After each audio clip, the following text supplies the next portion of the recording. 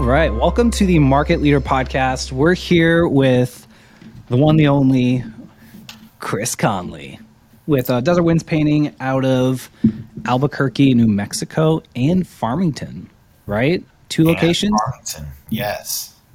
Nice. And then don't you service a little bit of Colorado as well? We do, yeah. The bottom corner of Colorado, like Durango, Bayfield, those kinds of areas. Let me think, where's a place that... It's a little south of like Telluride. Okay, I've heard of Telluride. It's supposed to be like a really great like vacation spot with like cabins, stuff like that. So that sounds... Yeah. It's like really pretty out there, right? Yeah, it is. It is. I'll have to Really, all visit. of Colorado's pretty, or the majority of it anyway. That's true. Cool, man. So for those of the few people who may not know who you are, why don't you tell us a little bit about yourself? Oh, gosh. True Conley minute. A true Connolly minute. Well, so, I mean, are we talking business, personal? I mean... All the above. We're here. We're hanging out. All the above. Okay, so I guess for those of you who don't know me, my name is Chris Connolly, and I'm 29. I started my business when I was 24. We broke $1 million last year, which is awesome. Revenue, not profit. That would be even better.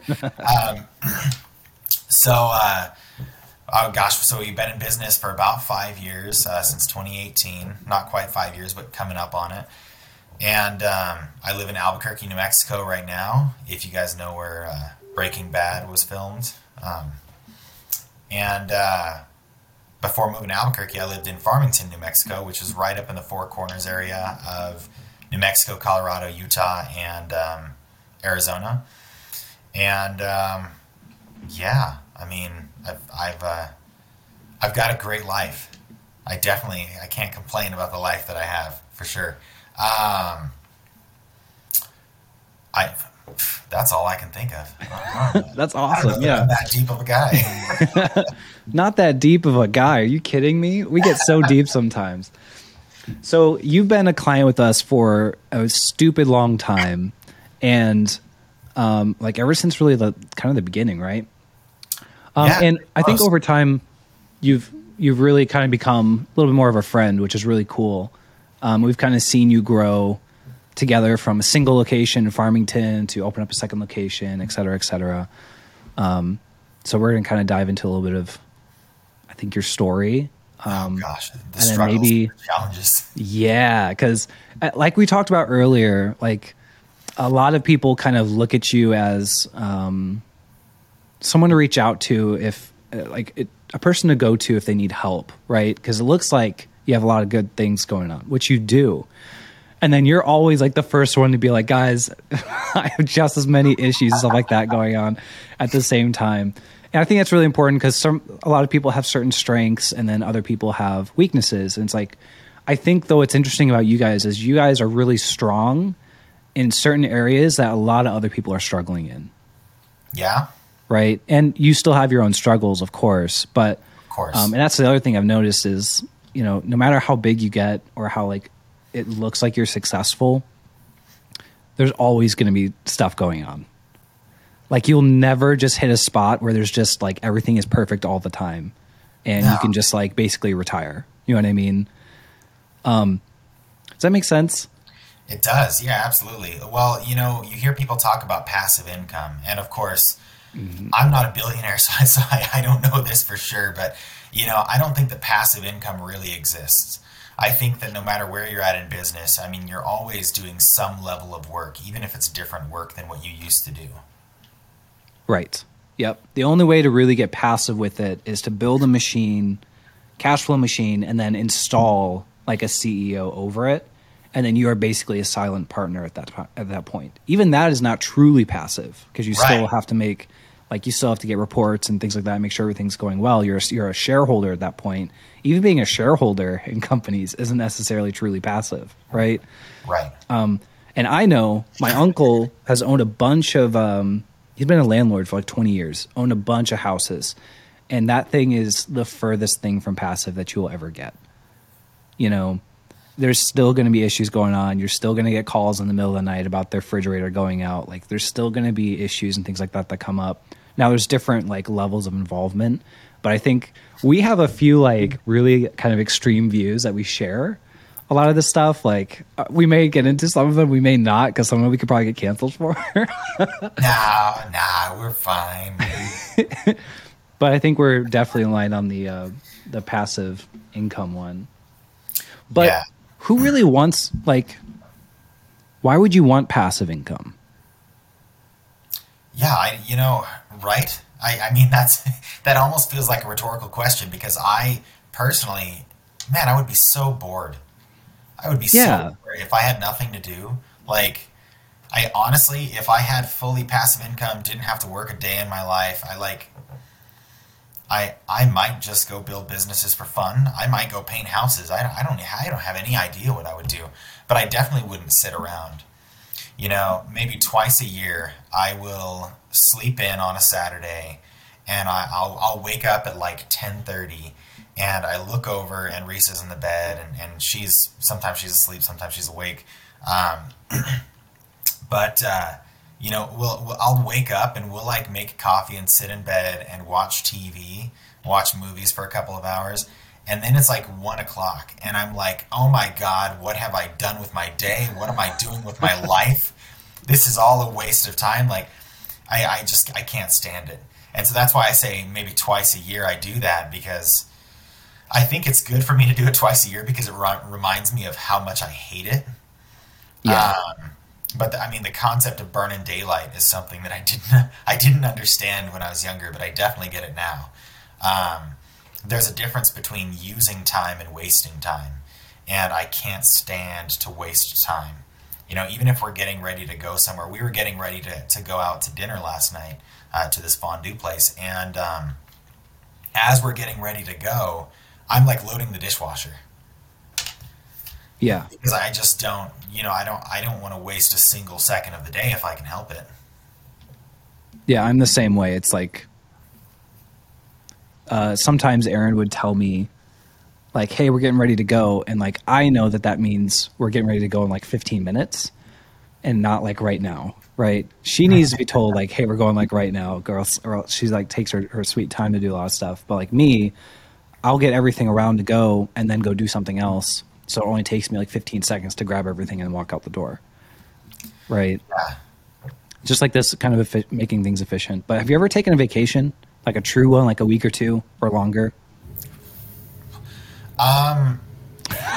See, most people are like, of course. And me and you are like, I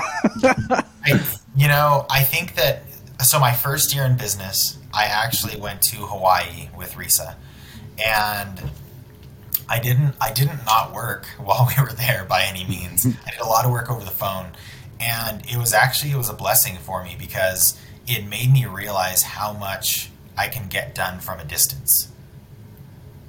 Yeah. Like, whereas before that, I had a hard time, like, even thinking about.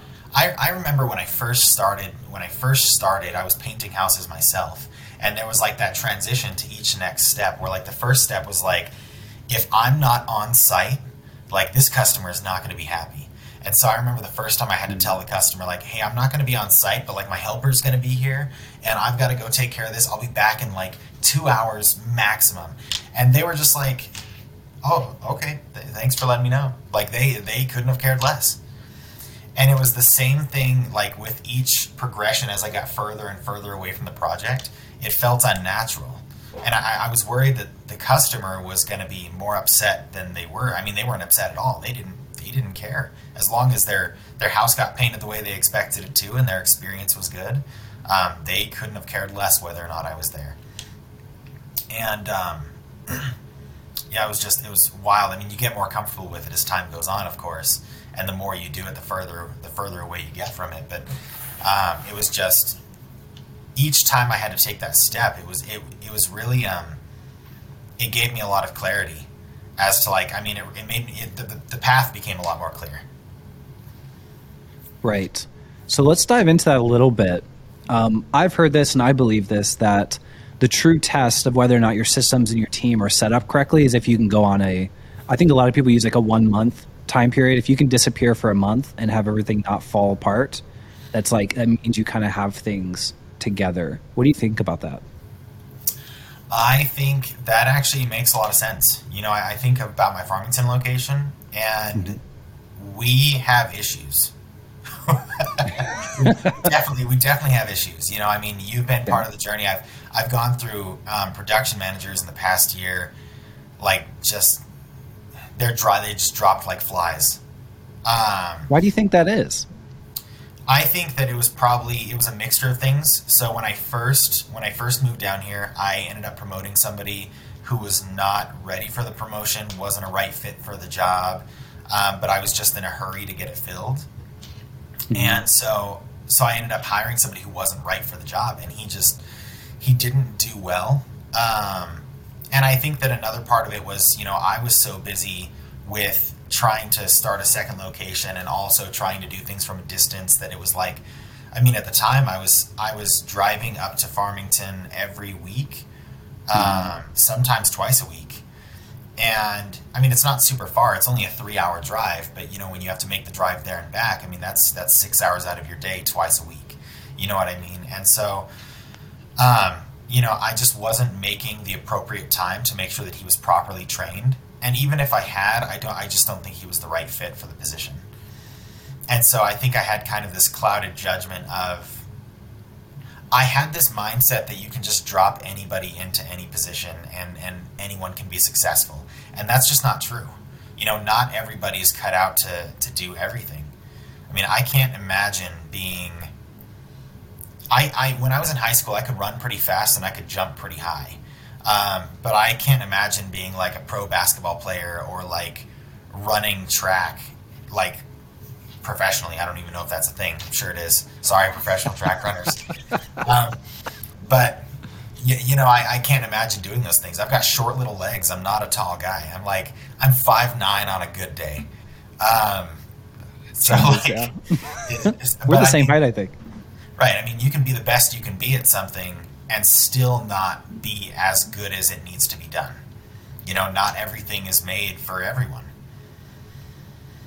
And something that I often say to my production managers is when they all have a tendency to think that they can paint a house better than the painters. Mm-hmm. And so I would ask them, am I allowed to swear on the podcast? Sure, we're at it. Yeah. Nice. So I would ask them, what the fuck makes you better than them? Yeah. And if you are better than them, then why are you managing and why aren't you painting? Right. That's a different mindset, which is usually the mindset is you become a painter, you get really good at painting, and then you become a manager. Yeah. When not all great painters are good managers, and great managers may not be great painters. Right. Yeah, I don't know if you're live streaming this or if my sales rep in Farmington is watching this, but he was a terrible painter.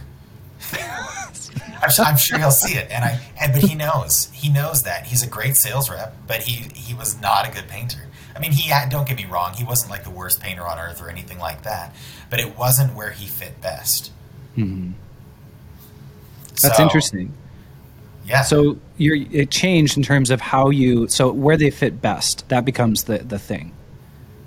You used to think that you could put anyone anywhere, and as long as they had some training and some stuff there, which you identified you didn't necessarily do a great job with that first one, that they'd be fine. But now it's actually if they can fit in there, and realizing good painters can't be good managers always, and good managers aren't necessarily great painters.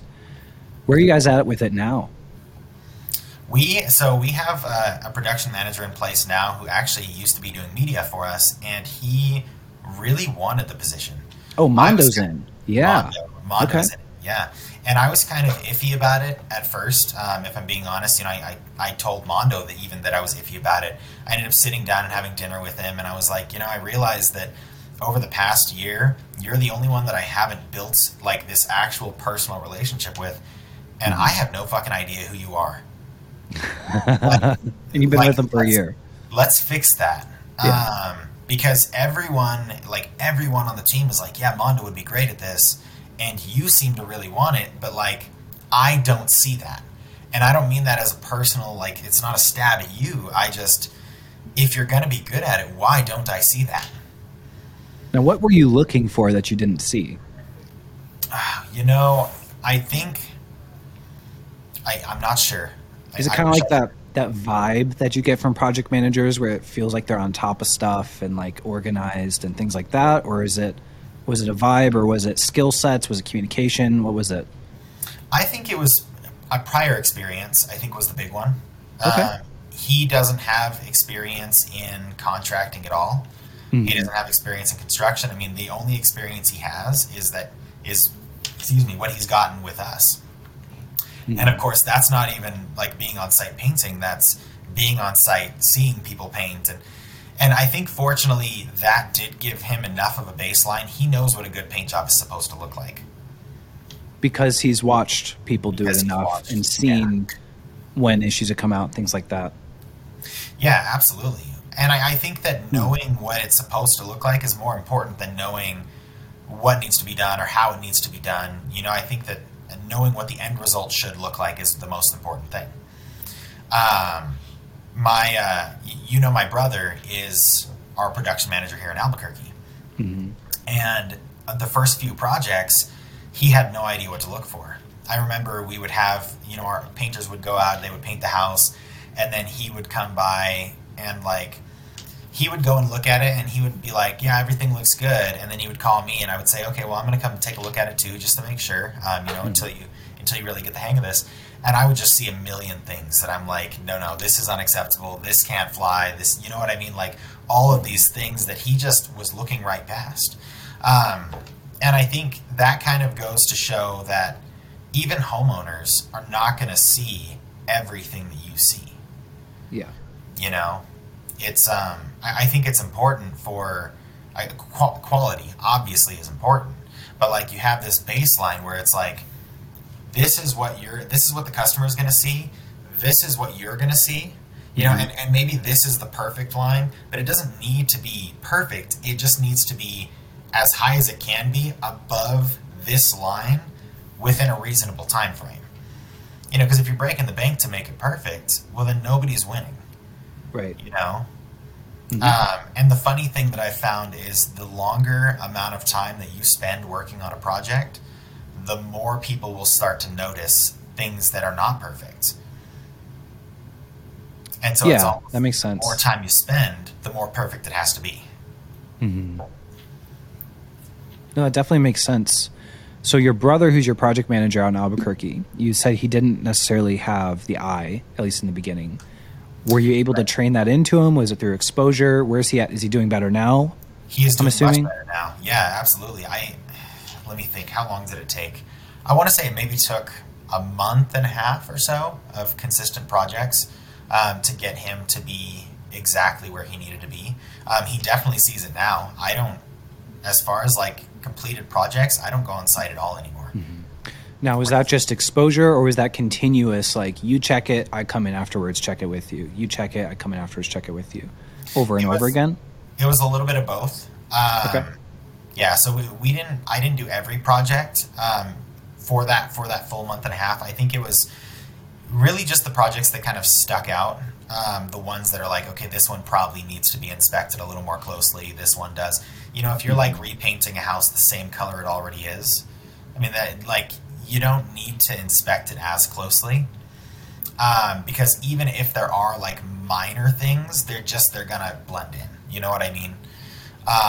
And so those are the kind of things that I would let him inspect it on his own.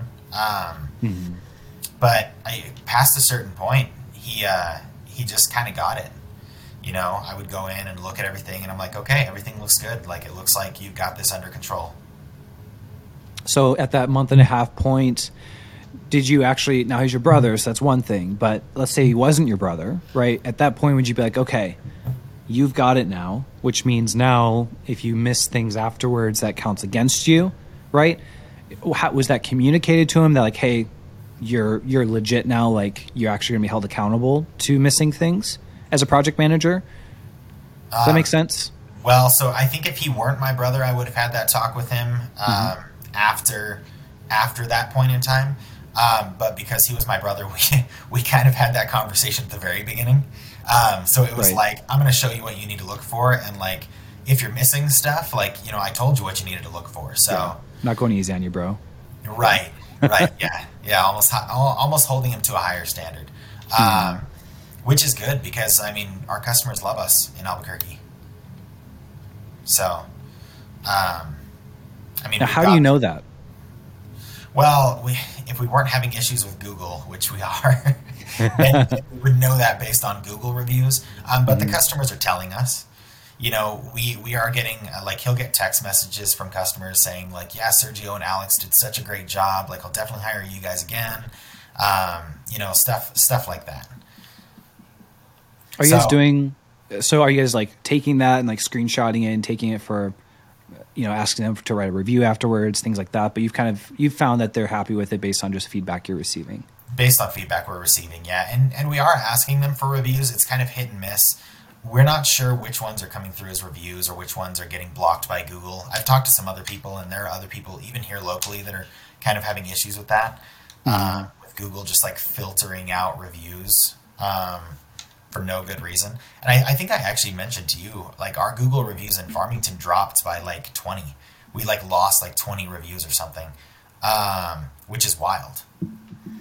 Yes. Yeah, we've saw that. Obviously, we're trying to deal with that with you. Yeah. But you're not the only one we've seen this with. We've seen a lot of people where their Google reviews people are writing it and then they're not showing up. And then you're like, it's really awkward. You're like, did you actually write it? And then they send you like a screenshot of it and they can see it, but you can't. Right. And it's a pretty regular thing. The best thing I think you can do is reach out to Google. Obviously, we are doing that.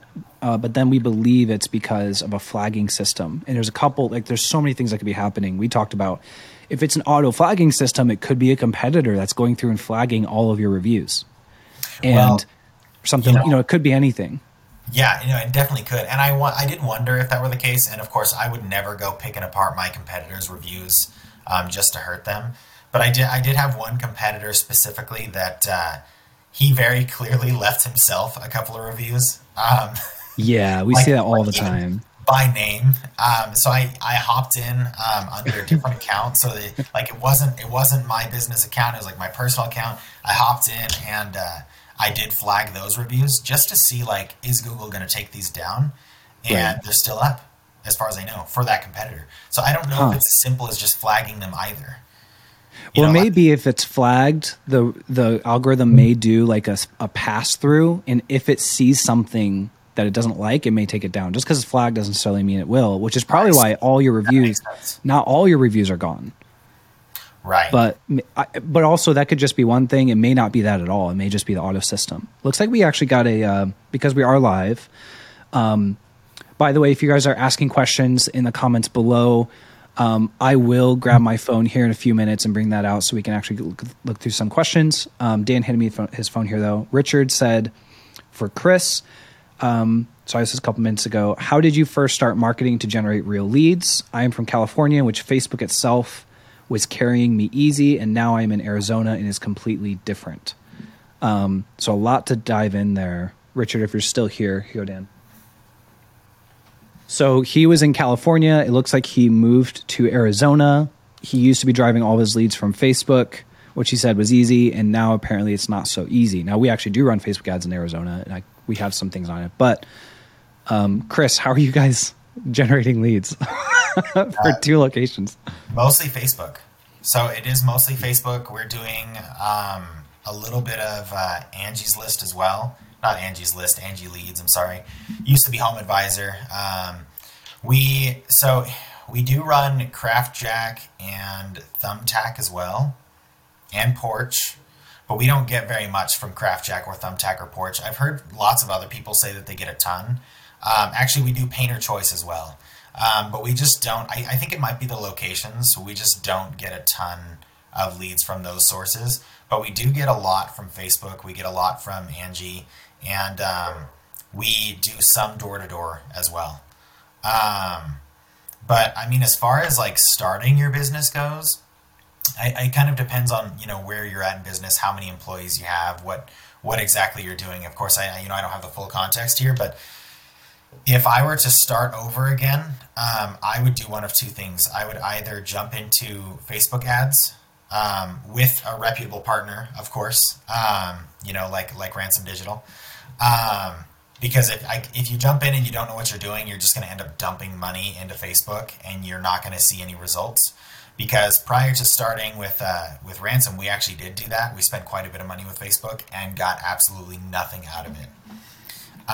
Like there came a point where I was like, I'm not even doing this for leads. I'm doing this just so that people are seeing our name on Facebook. Like that was why I was doing it. And I didn't realize how effective Facebook could be for lead gen until I signed on with Ransom.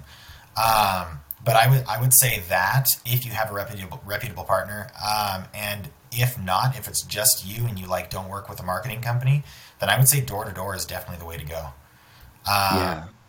It's definitely kind of people are iffy about door to door, but it definitely works. I actually, before starting my business, when I was 18, I went door to door selling magazine subscriptions all over the country. And it would blow you away how many people buy magazine subscriptions. And this wasn't like back in the 80s. I'm 29, so this was 11 years ago. And I don't know about you guys, but I didn't read magazines 11 years ago, and I didn't know anybody who did.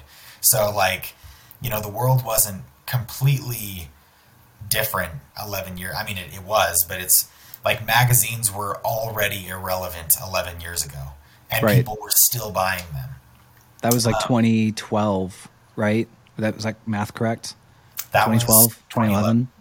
Yeah, well, I guess so. 12 years ago. Yeah, no, that makes sense. I'll be 30 this year, but yeah. I mean, so I knocked doors from anywhere from 8 to 10 hours a day, and I sold on the spot an average of 13 subscriptions a day. How much did you make off of those? I made between $130 and $150 cash a day. So, not bad for an 18-year-old 11 years ago. I mean, I wasn't like making bank or anything, but it was good money. I mean, got stranded a couple of times in there as well, so that was fun. But I mean, as far as like fundamentally reaching people, at some point, like with that, it's just a numbers game. You have to make sure you're knocking in the right neighborhoods. It has to be very intentional, and don't skip houses. Don't skip houses? Don't skip houses. Find the neighborhood and don't skip houses. Mm-hmm. I remember when I was doing that, I used to you have these almost like superstitious things. You're like, oh, they've got a boat, they're gonna buy one. They've got a yellow car. I remember that was a big one. People would say they've got a yellow car, and nobody buys a yellow car. You're only sold a yellow car. So it was like, if you're sold a yellow car, you're gonna buy magazines. You buy a magazine subscription today. And the average subscription price was like, I think it was like $70. The cheapest one was like $53. And I mean, to put that into perspective, just imagine some stranger coming to your door and you give them $50 to receive nothing today. Right. Like, if they're willing to buy magazine subscriptions even 11 years ago, like, you can definitely get painting leads going door to door. And more than that, people, like, you don't have to shove it down their throat. It's a numbers game. If people don't want it, move on. It's pretty simple. Yeah. I would super agree with that. I would think especially if you're just starting out, guerrilla marketing is going to be your number one. Heck, it will remain your number one as long as you allow it to. It just works so well. Guerrilla marketing, of course, is going to include a lot of things. It's going to be your yard signs. It's going to be door-to-door marketing. It's going to be your door hangers or flyers, things like that. What I think a lot of people miss out with that stuff is the volume you have to do in order to get the result. So like going door to door an hour a day isn't going to get you anywhere. Putting out 200 flyers isn't going to get you anywhere, right?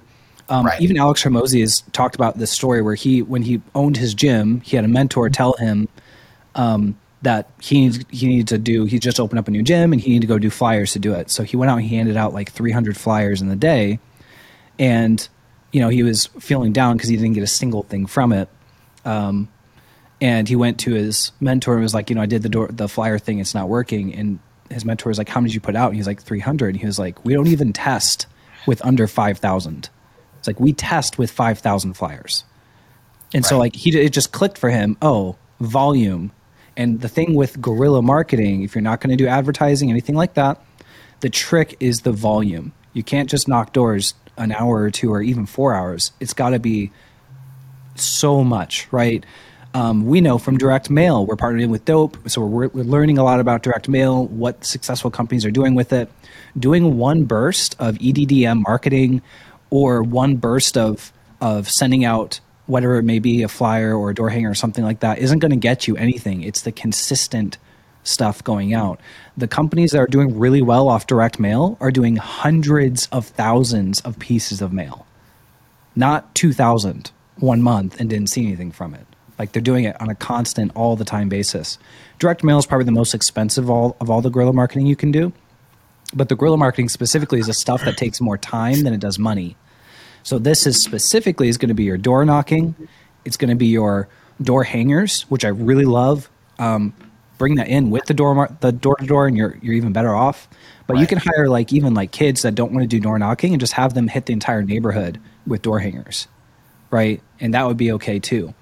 You can probably hit more neighborhoods and then be more targeted with door to door if you the owners are going to actually do the door to door. That's almost what I would do. Then in with that is the social media element. When you get to the point where you can spend $10, $20, $30, $40, $50 a day on advertising, that's not even one Home Advisor lead. Home Advisor leads right now are between $120 and $180 a piece, which is insanely high. It's because all they do is arbitrage Google Ads, which is the most expensive type of digital marketing, right? It's the most competitive, and they are the highest bidder. Plus, you're paying $180 for one lead that's also going to 5 other people, right? Or you can go get much, much, much cheaper leads off of Facebook. Facebook, though, requires now more than ever much better sales systems connected with it. Yeah. If you are not calling leads within 5 minutes, don't even bother, right? If you have never worked with a cold lead before, someone who isn't a referral, and you have a hard time selling anyone who hasn't known you before, because that's another thing we kind of can touch on is a lot of guys who think that they're really great at sales when they're getting everything from referrals. And then they get their first few leads from online or Google Ads, Facebook Ads, something like that, and they just get their butt handed to them, right? And they realize they're not as good at sales as they thought they were. And they're losing to guys like Chris over here. We haven't even gotten into your sales stuff yet, which is just insane. Love to dive into that a little bit going forward. But if you're just getting started, if it were me, I would go right into guerrilla marketing. I would put up, I know this from Brandon out of Asheville. In his first year when he was still sub 1 million, they pulled in a tremendous amount of work from just yard signs on corners. Yeah, that makes sense. Now, where he was, that worked extremely well because they're out in the mountains and you can't see very far. And so there's a lot of signage that happened on corners of intersections there because billboards weren't a bigger thing. And he got quite a few jobs from yard signs out there, especially in older populations, things like that. But then it works even better if you can implement a digital marketing aspect to it. Your yard signs and your door-to-door and your door hangers will work better if you are also running Facebook. Basically, if you're running Facebook, it'll make everything better. And you don't need to run a ton, right? If you just need a lead a day, run Facebook at $50 a day. You're going to be good to go. Obviously, if you're working with someone who knows what they're doing, if they don't know what they're doing, it could be a big money pit, right? We've seen that over and over again. And I'd like to interject here, but something else that is worth keeping in mind is it's like Jake was saying, if you can't convert those leads into estimates, and if you can't convert those estimates into sales, definitely don't go spending money on Facebook. Yeah. Because if your conversion rate is too low, you'll just end up dumping money into it and not getting anything out of it. And it's an expensive lesson. The best marketer on the planet. Mm-hmm. Which, from my experience, is Jake. But you can't. But you can work with the best marketer on the planet and still not see results if you're not able to convert those into sales. I wholeheartedly agree. Yeah, and I think a lot of guys are finding that out the hard way. They're paying really expensive lessons to figure out that. I think I even made a Facebook post on this once, and it got quite a bit of traction. Oftentimes, when a company that isn't used to advertising begins putting money into advertising, the first thing that they notice is not a bunch of leads. The first thing that they notice is all of the cracks in all of the other parts of their business. They realize that the way that they're answering the phone sucks. They're realizing that their sales sucks. They're realizing all these other parts of their business that have holes, like a leaky bucket. And Facebook is just really great at bringing water into a bucket, but if the bucket is super leaky, you're not going to be able to, like, the ROI isn't going to be there because all of it's falling out the cracks. Right? We've seen this firsthand before we had a call center, before we handled appointment booking. I'm going to name him because I'm sure he wouldn't mind, but Brian Shaver, we know him. We do. He's really great. I'm sure he wouldn't mind if we brought this up, but they were at like an 18 to 20% conversion rate, right? So 80% of the leads coming in were not turning into estimates. We then brought in, we beta tested they were one of the first ones we beta tested on, an appointment setter who's trained by us, handled within CRM. They're calling out within 5 minutes with scripts, training, the person had cold calling experience from North America, right? All that good stuff. And their conversion rate in the first week went to 89%. That's what's up. That means all we did was change one part. We filled one hole in the bucket and we quadrupled their ROI. Nice. You know what I mean? And we didn't even touch anything with the ads.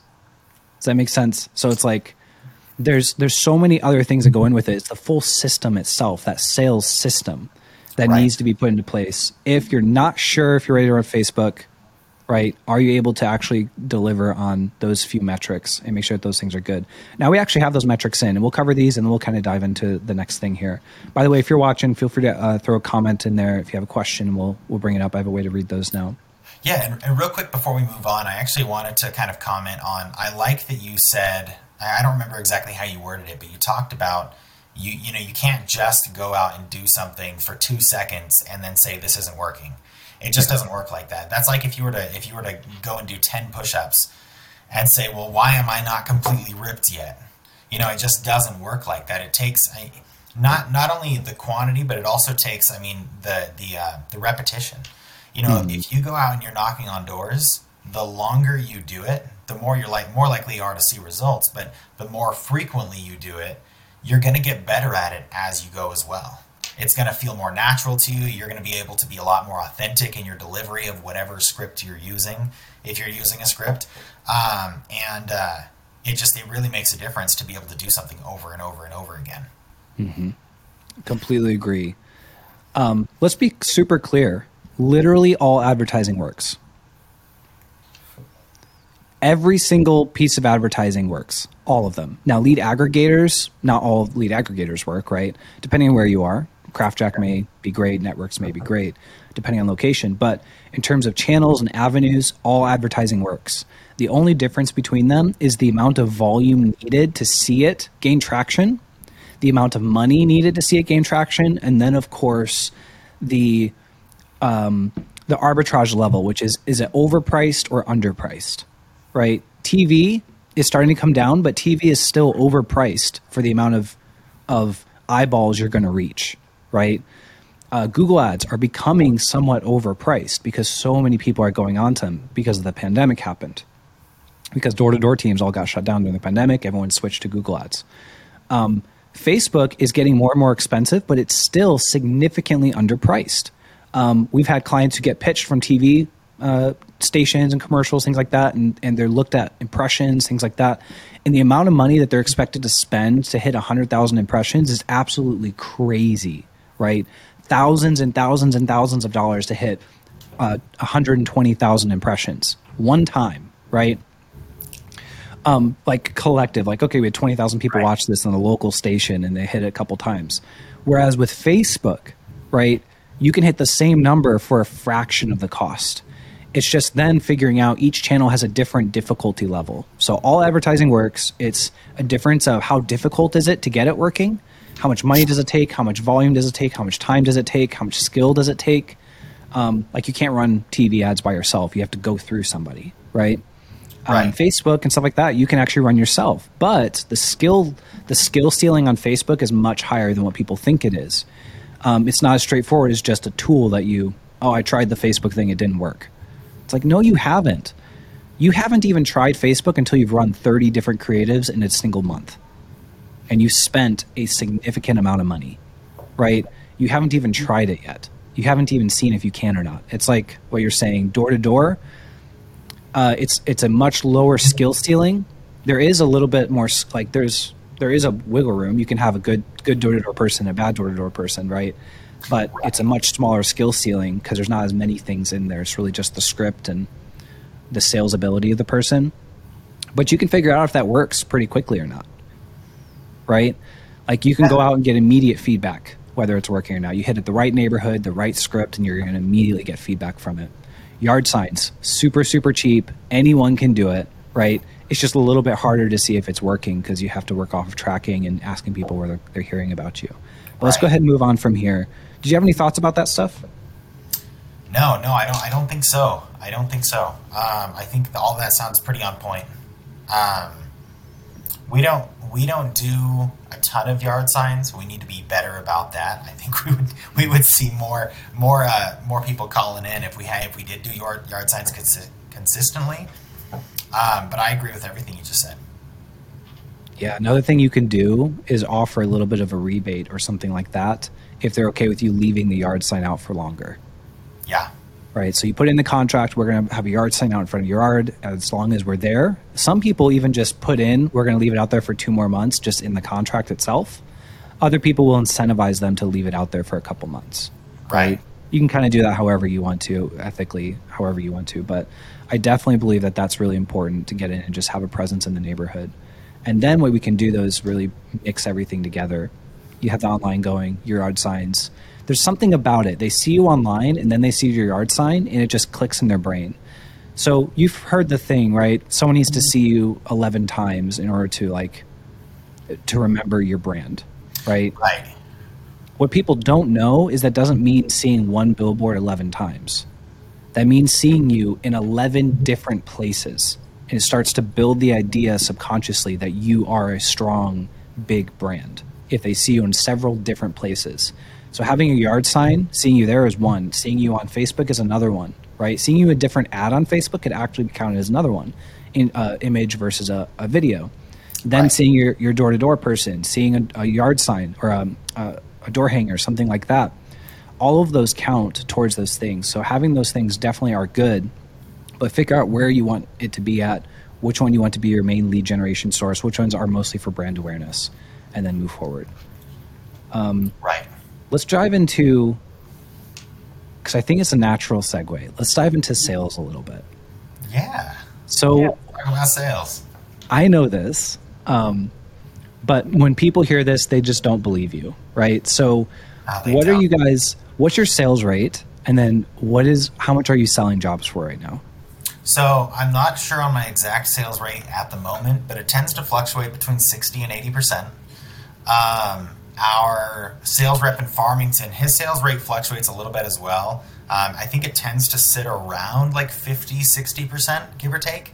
But I've seen his sales rate upwards of 70, 75% as well. So it's definitely possible to have those high sales rates.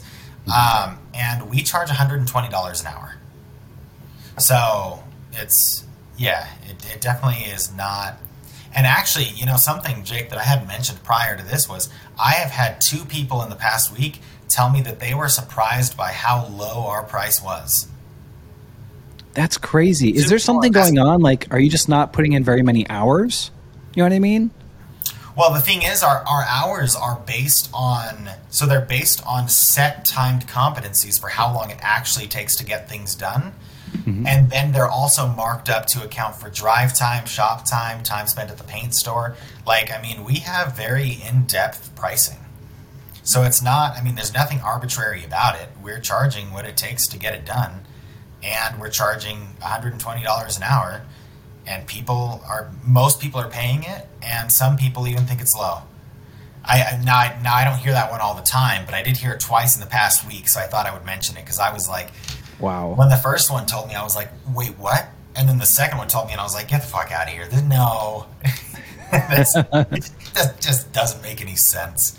But that's what the customers are telling me. Or maybe it's I don't know. Maybe it's how we presented ourselves, and they just expected it to cost more based on what they saw of us. I mean, that could be part of it too. I don't know. Do you know where you stand compared to your competitors? Are you like significantly higher? I don't think we're significantly higher. I think we're on the higher end of the spectrum. Mm-hmm. I think in Farmington we are probably the highest, or Okay. close. We are definitely in the top 2 or 3 for sure, price wise. In Albuquerque, I don't know compared to everyone else, but I know that we compete against a lot of like the craftsman type guys that like. Oh, this is the kind of stuff that's going to get us canceled here. The craftsman type guys that overvalue their skills. Mm-hmm. You know, I mean, if you are a great painter and you go out and you're charging $120 an hour, and then you show up the next day to paint their house, you're overcharging them. Because painting just isn't a $120 an hour skill. You know, running a business, it costs $120 an hour to run a business, and the experience that you're able to give someone when you're running a business and you have a team and you have all these other things that you add into the experience. Like we'll hire a professional window cleaner to come in and clean the windows when we're done. Mm-hmm. You know, we offer color consultation. We have warranties. We offer our employees 1 hour per 13 hours worked of PTO. Which is not anything completely outrageous, but it's above average for the industry. And so, like, if I were to go out and charge someone I mean, honestly, as a painter, I can't imagine making more than $30 an hour, which is about what our painters average. You know, we pay our painters well. And of course, they're incentivized to move quickly and do a good job and stuff, but they make an average of $28 to $32 an hour, and we're charging $120 an hour to make that happen, and also give them PTO and make sure they, you know, some of them have take-home vehicles. Like we try to treat our people well. Yeah, you have a lot of benefits. We know that. Now, are you just in like a really, really high? Because I know the first thing people are going to think, oh, like you must be in a really high cost living place, right? New York or LA or something like that, where you are able to get away with that much cash, but like that's not going to fly everywhere, right? Are you just in like a really, really high cost of living place in order to charge those? I don't think so. You know, I'm not exactly sure, to be honest, but I don't think so.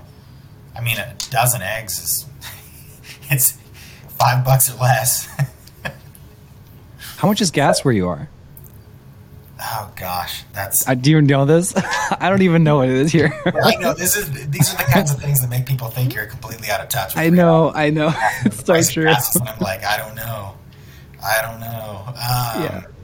Oh shit! I want to say, I could be way wrong. I want to say it's like 380. Okay, yeah. Like that. See, this is where I wish I had like a Jamie. Be like, Jamie, pull that up. I'm like, I know, right? what's gas in Albuquerque right now?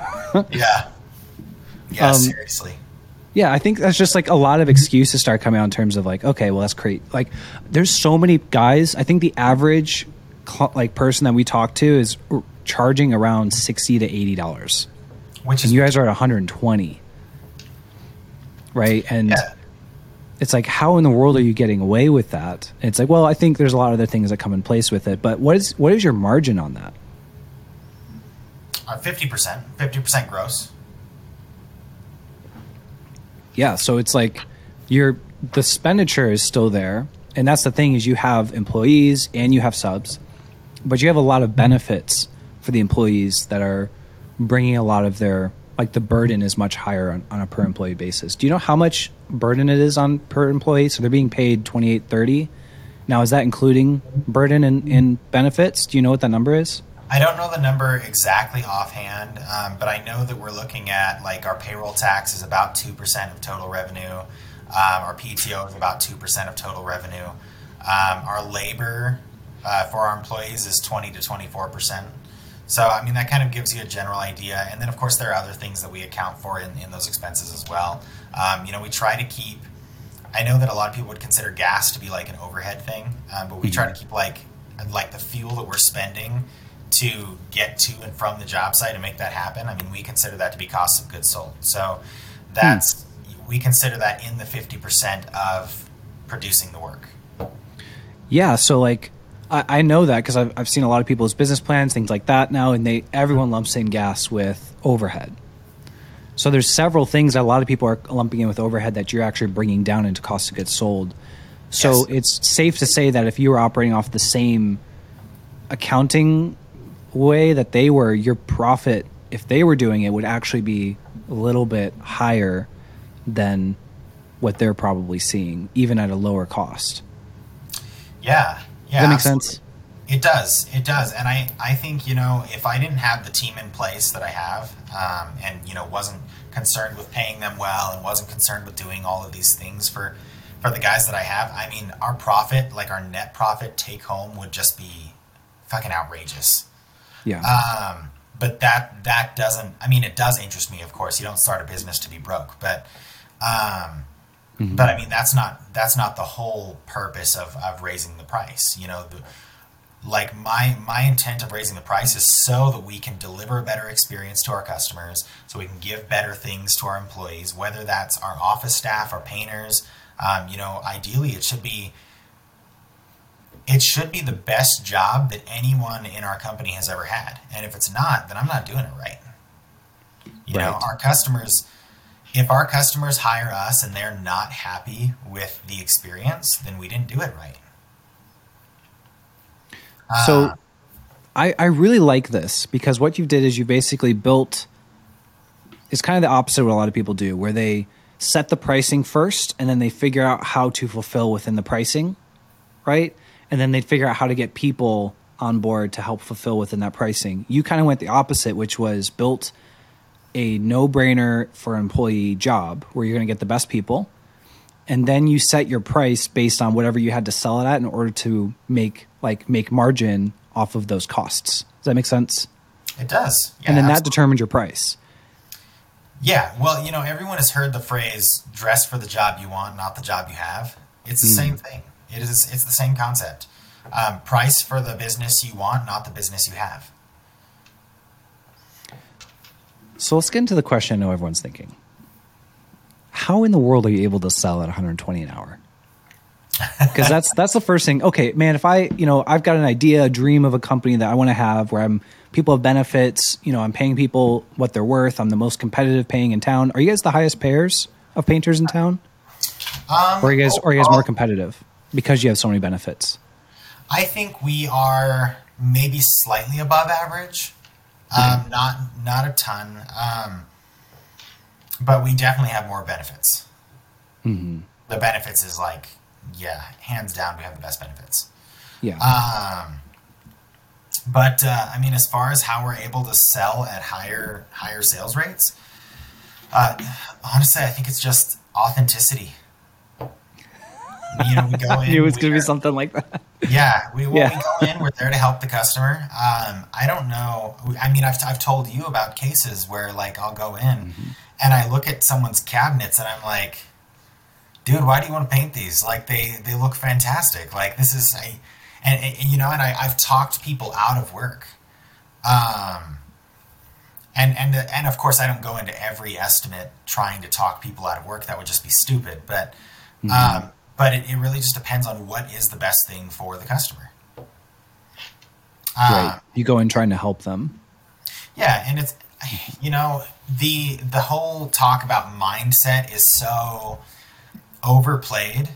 But I remember telling my estimator in Farmington at one point, I can't imagine going to an estimate and not selling it. That doesn't mean it never happens, but when it happens, that's the surprise.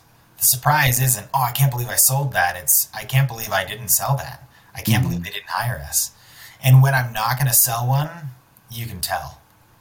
I went to an estimate, and when I say authenticity, I went into an estimate the other day. I'm not perfect by any means. I overshared. I'm talking to the customer, told her how I used to be homeless when I was 18, and just this stupid stuff that I should have never should have said. But yeah. and when there comes a point where when you say one thing and you see the switch. Yeah, they just completely shut down. Yep. Suddenly it's okay, I said something here and now she doesn't trust me. Probably talking about everything that you guys all get to hear about, door-to-door magazine sales and homeless when I was 18, and just it's stuff that your customers don't care about, don't want to know. Don't share that stuff with them. And I think a good policy, that you've talked about is they should be talking most of the time. Mm-hmm. If you're talking more than they are, that's a bad sign. But as far as authenticity goes, I think a big part of it, I had a guy come and give me a quote for taking down a wall in my house. And I didn't hire him. And the reason I didn't hire him is because he didn't give me a quote for what I was asking him for. He gave me a quote for the project he wanted to do. What did he want to do? Well, he wanted to come in and put a beam lower and have this beam exposed and have a column in the middle. And I told him, no, we're not doing that. We don't want a column. We want the beam hidden if possible. If it's just not possible, then what are our options? And he didn't want to talk about our options. He wanted to talk about that he had an idea that he thought would be the best thing, and he didn't want to deviate from that. Mm-hmm. And at the end of the day, it was like, okay, well, if you're not here to listen to what I want, then why would I hire you? If you go through the drive-thru at McDonald's and you're like, yeah, how much would it cost for a large order of fries? And they tell you, yeah, of course, a McFlurry is going to cost you $3.19. You're probably going to leave the drive-thru, which is a hard thing to do. I don't know if you've ever wanted to back out of a drive-thru before, but it is the biggest pain in the ass. Right. Yeah. So that's really important though, because I think a lot of people do that, maybe not to that extreme, but they come in with this idea that they're going to push something onto the person. And being a good sales guy is being able to manipulate, being really pushy and pressuring that person to do what it is you want them to do, the highest ticket job, whatever it is.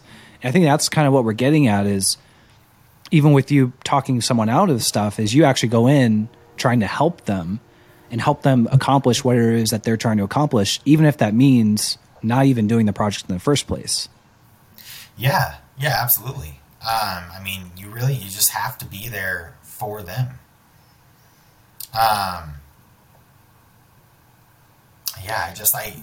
Did your sales guys start out with that high of a sales rate? No. Yeah. Talk to us about this. Oh gosh, no. Where was he at? How did you get him to where he is now?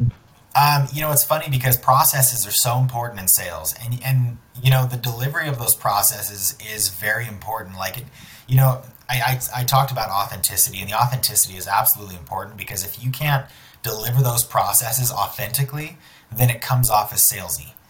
But if you're not following those processes at all, then you're just not doing what's needed to make the sale. You're not helping guide them to the decision. And but anyhow, when I first brought Jake into sales, not you, Jake, my sales rep, Jake. Yeah. When I first brought him into sales, he was having a really, really difficult time. He was having a hard time. He would go out and I know that, people kind of go back and forth on the idea of closing, but, he was he wasn't even asking them to schedule with us, at all. And, I remember that we had gone on one estimate together and it just went really, really well. And at the end it was okay, well, if you have any questions, just let me know. Have a great day. And I was like, dude, what are you doing? and I don't remember exactly how the situation was, but it was it didn't he had kind of structured it in a way to where it was it's too late. You can't go back and close now. Mm-hmm. So when we do the follow-ups, you're going to have to close that because it's absolutely doable, but you're going to have to close that one through follow-up. And so he did his follow-up, and I think he hadn't made any sales on the week. And I was like, all right, well, how many follow-ups do you have that you haven't talked to? And he's going down the list, and he's like, I've got 9. And I'm like, dude, if you got 9 follow-ups, I guarantee you could probably close at least 2 of those, bare minimum. Mm-hmm. And he was like, okay. And I think we went through them, and he ended up closing 4 or 5. But the first one, and of course, obviously not all sales are this simple, but the first one was just the most simple. It was the estimate had gone so well, I told him, here's what you're going to do. You're going to call this woman and just ask her, do you have any questions that I can address right now, or are you ready to get in the schedule? That's a one or the other question. Which one is it? And he called her. He puts her on speakerphone. Hey, I think her name was Jennifer. Hey, Jennifer, this is Jake with Desert Winds Painting.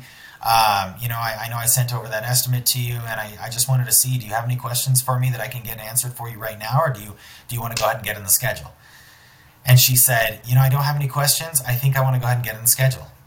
And it was that simple. And I'm like, if you were to just knock your estimates out of the park the way that you do, and then just ask them to schedule with you, mm-hmm. And of course there's so many different ways you can deliver on closing, but it was important. He didn't see the importance of the processes. There were other situations where he just didn't understand the importance of the processes. Mm-hmm. And so we ended up doing his sales were down, and I don't remember exactly how low they were, but his sales had been down for a few weeks. And so we sat down and we just did a bunch of role playing. We went through the processes, and then he went out, and I think he closed 3 sales that day. Whoa. Okay. Yeah. So, I mean, it wasn't, I don't want to say it was overnight, but it almost was overnight. He definitely had, he's a good salesman. Mm-hmm. And he's a good salesman because he's a good guy, and he's genuine, and he wants to be there to help the customers, and he actually cares. He cares about our employees, he cares about the customers, he cares about everyone around him, and I think that that's a big part of it. Yeah, I agree with that. I know Jake too, and I think I see what you're saying. Why do you think so many people struggle? I think, I think they're thinking about it all wrong. Okay. I think they're going in, and it's like, I would suspect that the people who are not good at sales probably have a hard time getting a date too. Getting personal. Talking smack. I'm so sorry, guys. I'm so sorry, everybody. But you have a bad sales rate because you suck. Well, no one wants you. But I don't mean it that way. No, I know. I think there's I think that when you go into a situation like dating, like sales, like any situation where you've got to be charming, but you also have to be authentic, people have a pretty good bullshit radar. So if you're going in and you're you're following the processes, but you're not delivering them authentically, mm-hmm. That's going to come across pretty clearly to the person you're talking to. I agree. When it seems staged, seems scripted, something like that, if you don't feel confident, I think confidence is one of the biggest things. I think it's the thing that gets a lot of people is, here's another thing. Would you hire your own company to paint your house? Do you want to talk about this? Yes. You did this. Can we please? The short answer is I totally forgot about that. Sometimes. The short answer is sometimes. Mm-hmm. Now, when I moved down to Albuquerque, I had hired my own company to paint my house, to audit my processes, and boy, did we drop the ball. It was rough. It was stuff like our production manager came in and he was in the house. I wasn't present. I was specifically not present for any of it. They were dealing with my fiance Risa, and the production manager came in and was in the house, and she was in a different room, and he didn't take the time to talk to her. And then he left and texted her and was now keep in mind this guy's not with us anymore, but he ended up texting her after he left and was hey, I was just there, but I left. Everything's looking good. Blah, blah, blah, gave her the update. And that night I get home and she's I don't know why he didn't just come talk to me. I was literally in the next room over. Keep in mind, right. Our house at the time is it's a 1,200 square feet house. It wasn't a big house. Mm-hmm. It was 3 steps away. So there was that. Now, did he know that she was your fiance? Yeah. Okay, so he knew the dynamic and everything like that. Yeah, they all knew. I made it very clear. I think And they still dropped the ball.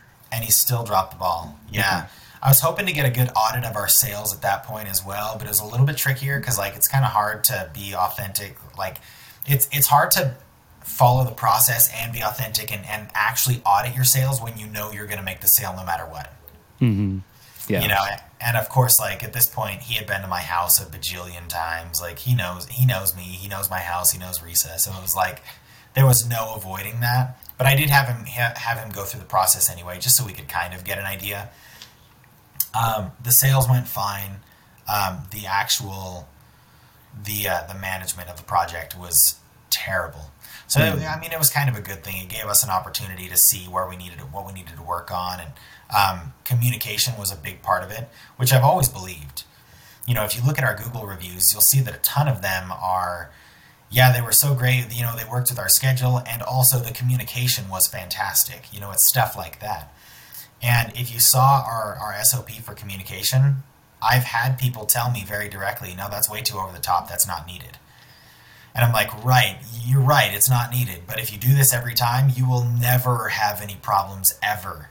And I'm speaking from someone who, when I was managing all the projects, I'll tell you, man, managing the projects and scheduling was something I struggled with for probably a year and a half, maybe longer. And once I figured it out, it was just like, it clicked and it was like, all right, I've got this. So I'm kind of segueing away from sales into production. That's okay. That's okay. But, you know, for starters, when you're talking to people, you should always prime them to, like, promise them a date that's later than when you're actually planning on producing it. But prime every single person to move up in the schedule. And so the way that we would do that is we would tell them, tentatively, we're looking at the week of X date. However, talking up our painters here, our painters have really been knocking it out of the park lately. And so they're doing such a great job, we'll probably be able to get you in sooner. If we can get you in sooner, is that something that you're open to? And 99% of people will say yes. And then when it comes time to actually do their project, it's as simple as, and of course you should be calling every week, at least. Every Monday you should be calling everyone in your projection. But when it comes time to actually, not currently, everyone who is, if you're 3 months out, you're calling every single customer who's 3 months out. If they're every 3 week. months, so 4 to 6 weeks you should be calling every week. Okay. Past that, I would say every other week, unless they tell you otherwise. Some customers will say, hey man, you don't need to call me every week. Yeah, like, just hit me up a week before or whatever. Yeah. You know, and the thing is, if you're communicating too much, they will tell you. Like Gotcha. every time. If they don't want to be talked to that often, they will tell you that. But chances are most of the people probably want to be talked to more often than that. Even if the update is, you know, hey, Miss Jones, this is Chris with Desert Winds Painting. I just wanted to call to let you know that we don't have any changes. We're still tentatively scheduled for this date. Nothing has changed, but if anything does change, I'll let you know as soon as possible. You know, people love to hear that everything's on track. Yeah, and that communication, just reaching out, shows that you're on top of stuff, and it builds that idea in their minds that if you're handling, you haven't shown up for the job yet, and if you're handling their job so well already, how do you think the job's going to go? And in their brain, right? Like, that's where a lot of people miss it. I think is, you know, I do really great at the job. It's like, that's how many bad. I mean, we do a lot of competitor research, and it's insane the amount of reviews that don't mention quality of work at all. Yeah, like the painting, because that's the foot in the door. I mean, you're not in business if you don't do good work. You've got no reason being in business. And if you do good work, I mean, congratulations. You get to play the game. Yeah, you get to play the game, exactly. I mean, if you walk into a restaurant and the food tastes terrible, you're not going to go back ever. They won't get any customers.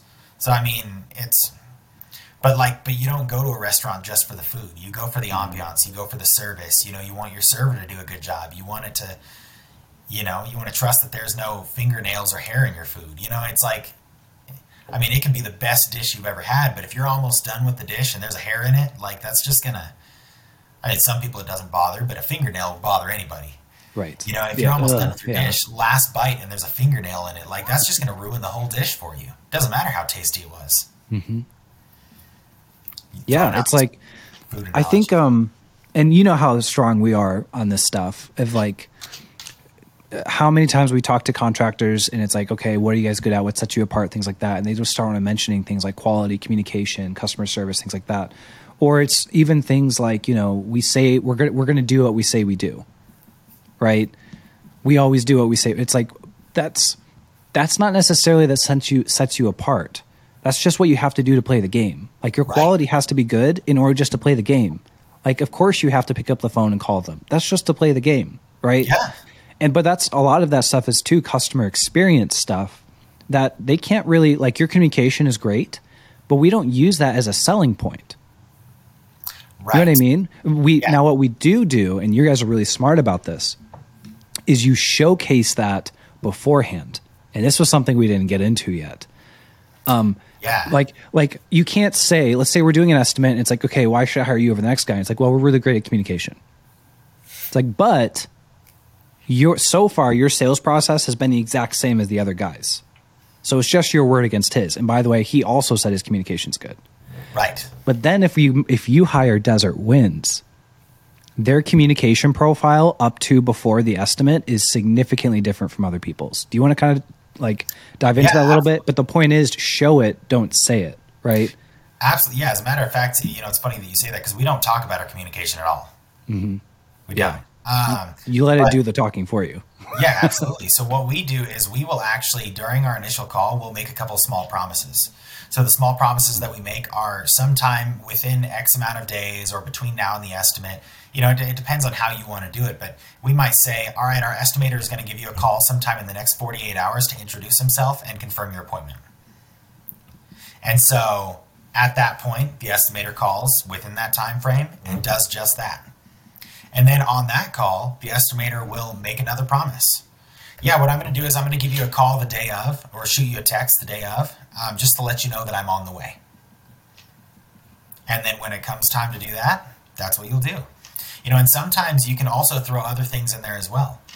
You know, when you're doing your introduction call, you can tell them, yeah, as soon as we get off the phone here, what I'm going to do is I'm going to send you a link to our website, you know, our portfolio, some testimonials, that sort of thing. When you get off the phone, don't forget to do it because they will be waiting and they'll notice.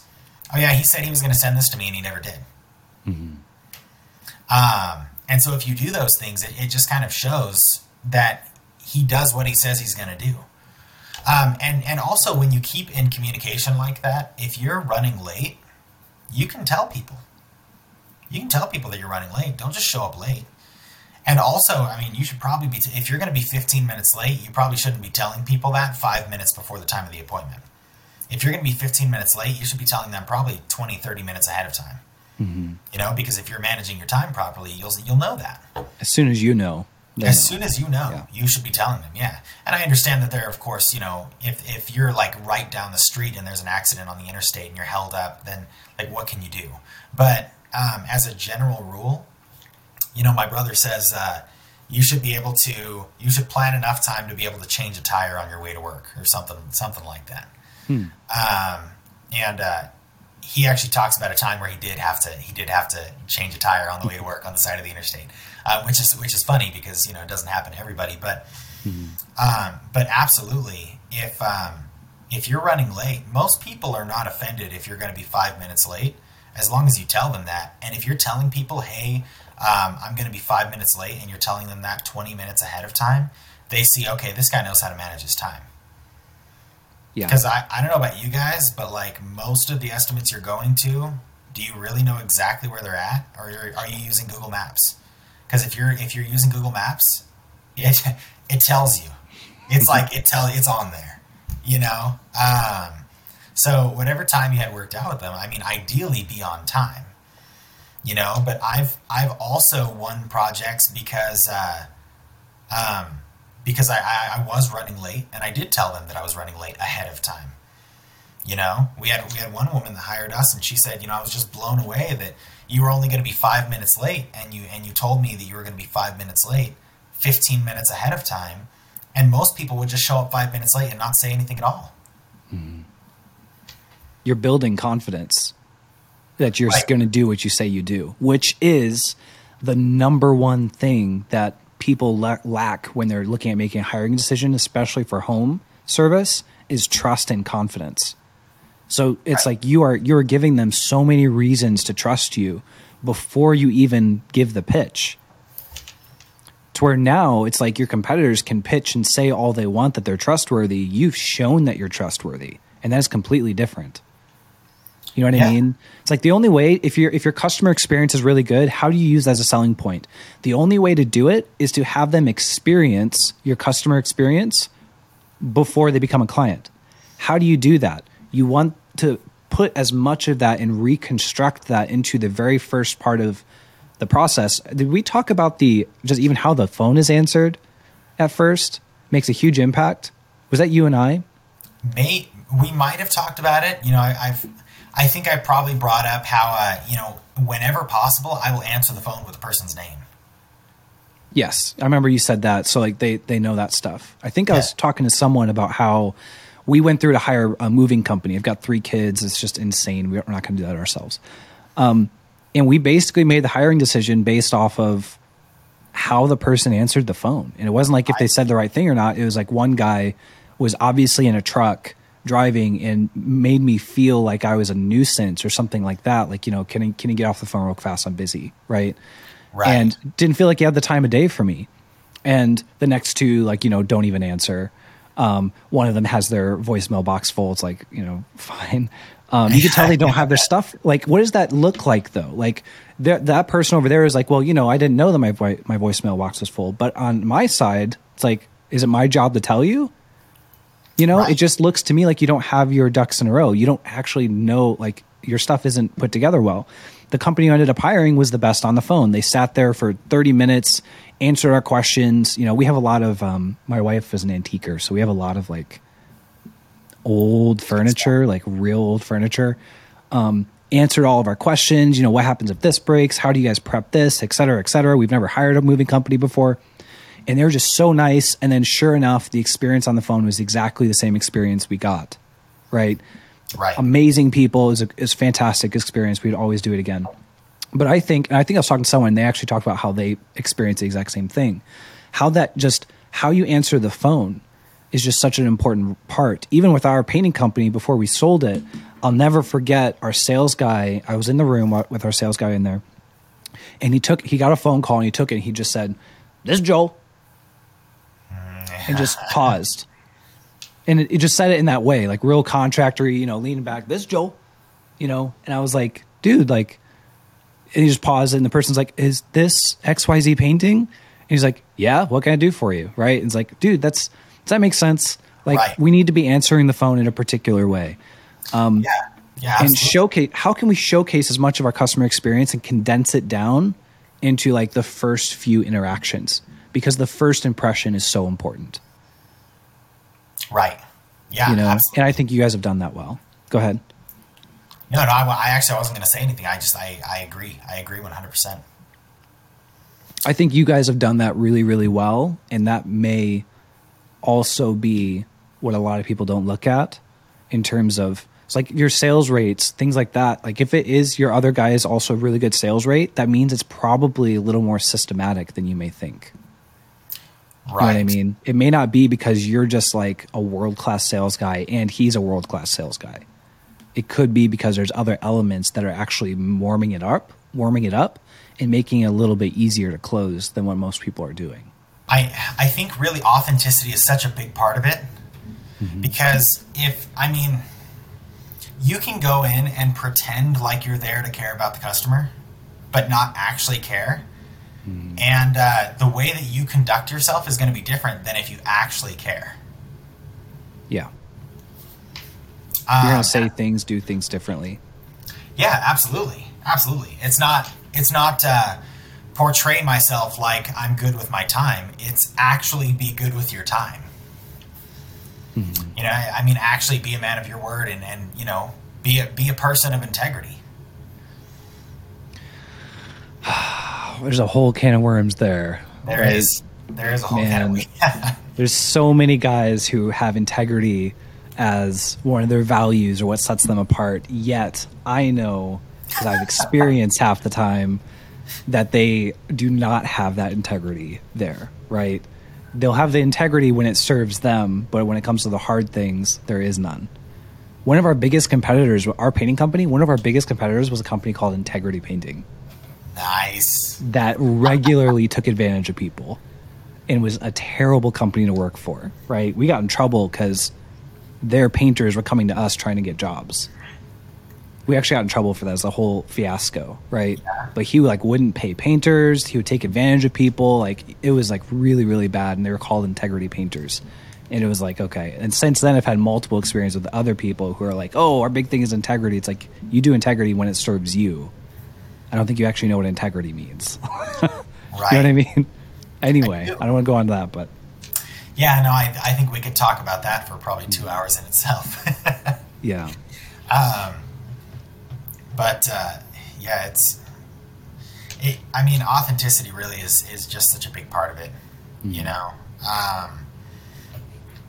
I think about like, you know, you talked about how this company, Integrity Painting, was taking advantage of their customers. And I think that that's something that a lot of people do, not even intentionally. You don't view it as taking advantage of customers, but like if you go in and you're thinking like, let me talk them out of painting this ceiling because that'll make the job easier for us, then that's taking advantage of the customer. Yes. You know, if you're talking them out of painting the ceiling because the ceiling doesn't need to be painted, it's going to go well with the new color. It looks clean. If it legitimately doesn't need to be done, and it's going to save them money, then you're doing it for them. Mm-hmm. But if you're doing it because it's less work for you, or it makes it into an easier project, which everyone knows, take the ceiling out and that makes the project so much easier. It really does, yeah. Yeah, and if that's why you're doing it, then that's not for them, that's for you. And just that one piece can, like, it changes your delivery and how you conduct yourself. Mm-hmm. And so, like, I try to treat every customer as if they're like my brother or my sister or my mom or a friend, or, you know what I mean, someone that I actually care about. And of course it's hard when you just don't click. You know, you don't click with everybody. Sometimes you go in and people are skeptical, but really they've got every right to be.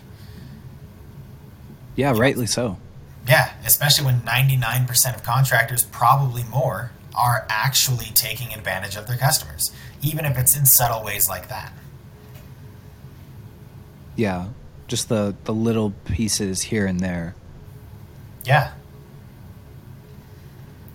So your part is hire. So like, you're also hiring people who share those same characteristics. Yeah, I try to. It's you don't win with all of them. Mm-hmm. You know, but I try to. Is it the kind of thing where you just like, there's not really a way to tell. You kind of have to put them in under the fire, and then either they do or they don't. Yeah, it is. I think there are always breakdowns with everyone, whether it's employees, subcontractors, customers, friends, family. It doesn't really matter. There's always breakdowns, but those things are almost an opportunity to be able to see how do they conduct themselves when there's an issue. Mm-hmm. You know, I remember that very early on, I had. I think I've told you this story, but I had my sales rep in Farmington. He lied to me about something very early on. I don't remember the full story of what it was, but you know, I came to him very directly with it because I try to communicate as directly as possible. And he hasn't lied to me since. No, that's not true. I think he has one. He lied to me one time. One time more. One time, and it was he was going through some personal stuff, and that's not something anyone wants to be in. But which actually, that's, you know, I'm actually going to kind of segue this into that for a minute, because I know that it's not really relevant to painting, but sure. I talked to him yesterday. And he told me that since he like stopped, so he was going to therapy, every week. And he told me that he has been like exercising and taking care of himself and like just going to the gym. And I don't know if you saw, he posted a picture of himself on Facebook. He's all fucking ripped and stuff. It's ridiculous. Yeah. Which, you know, he is. But he said that doing those things has been better for him than the therapy did at all. Yeah. And that doesn't even surprise me. You know, and it's interesting because he's a really good guy. He genuinely cares about our employees. He genuinely cares about our customers. And it's like I was saying a minute ago, how that when his life was falling apart and he couldn't get it under control, the way that he conducted himself at work with customers was different. I don't remember where the phrase came from. I think it might have been in a Simon Sinek book, or maybe he was quoting somebody else. But someone says the way that you do. I think it's the way you do one thing is the way you do all things, or something like that. Yep. How you do one thing is how you do everything. How you do one thing is how you do everything, right? And I think that applies. You know, there isn't a work me and a home me. There is just me, and that's it. And when mentally I'm like falling apart and can't get it together, that's going to show through everywhere I go. And so I think, you know, when he started seeing better results naturally, of course, when he started, you know, getting his life together, lost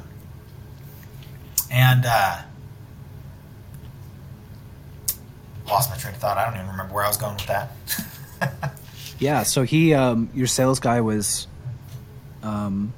not doing well, and he posted recently, and he told you that stuff's done better for him than therapy, and just kind of like how it seems like he's getting the rest of his life together, and how now it seems to be impacting his stuff. So, okay, so I remember where I was going with it. I think, you know, something that I haven't done enough of, but I think I really need to do more of, is making sure that my employees are able to take care of themselves. Yeah. And of course that looks different for everyone, for everyone, you know, different people. But my Jake will tell you, if you were to ask him, I've talked a whole lot of shit to him. You know, like he knows. You know, I'll ask him like, "Hey man, is your house clean?" And he'll tell me, "Yeah, it is," or "No, it's not," or, you know, I'll see him and I'll poke my head in his work van and I'm like, "Man, it looks like shit in here. What are you doing?" And of course, you know, we've got a good relationship, and so that dynamic is kind of normal for us. So he'll laugh. You know, he knows that it's all lighthearted. You know, I'm not trying to make him feel bad. I'm just poking fun to kind of like, hey man, you know, let's clean this up a bit. And he does. But I think it's important for everyone to be able to have the resources to take care of themselves. You know, I've actually talked about this with Risa before, where her boss pays her really well. Really well. She is probably the highest paid person I've ever known that was not a business owner. Okay. It's not to say that there aren't people who make more than her out there, but she makes good money. And but she also pours herself into the job fully.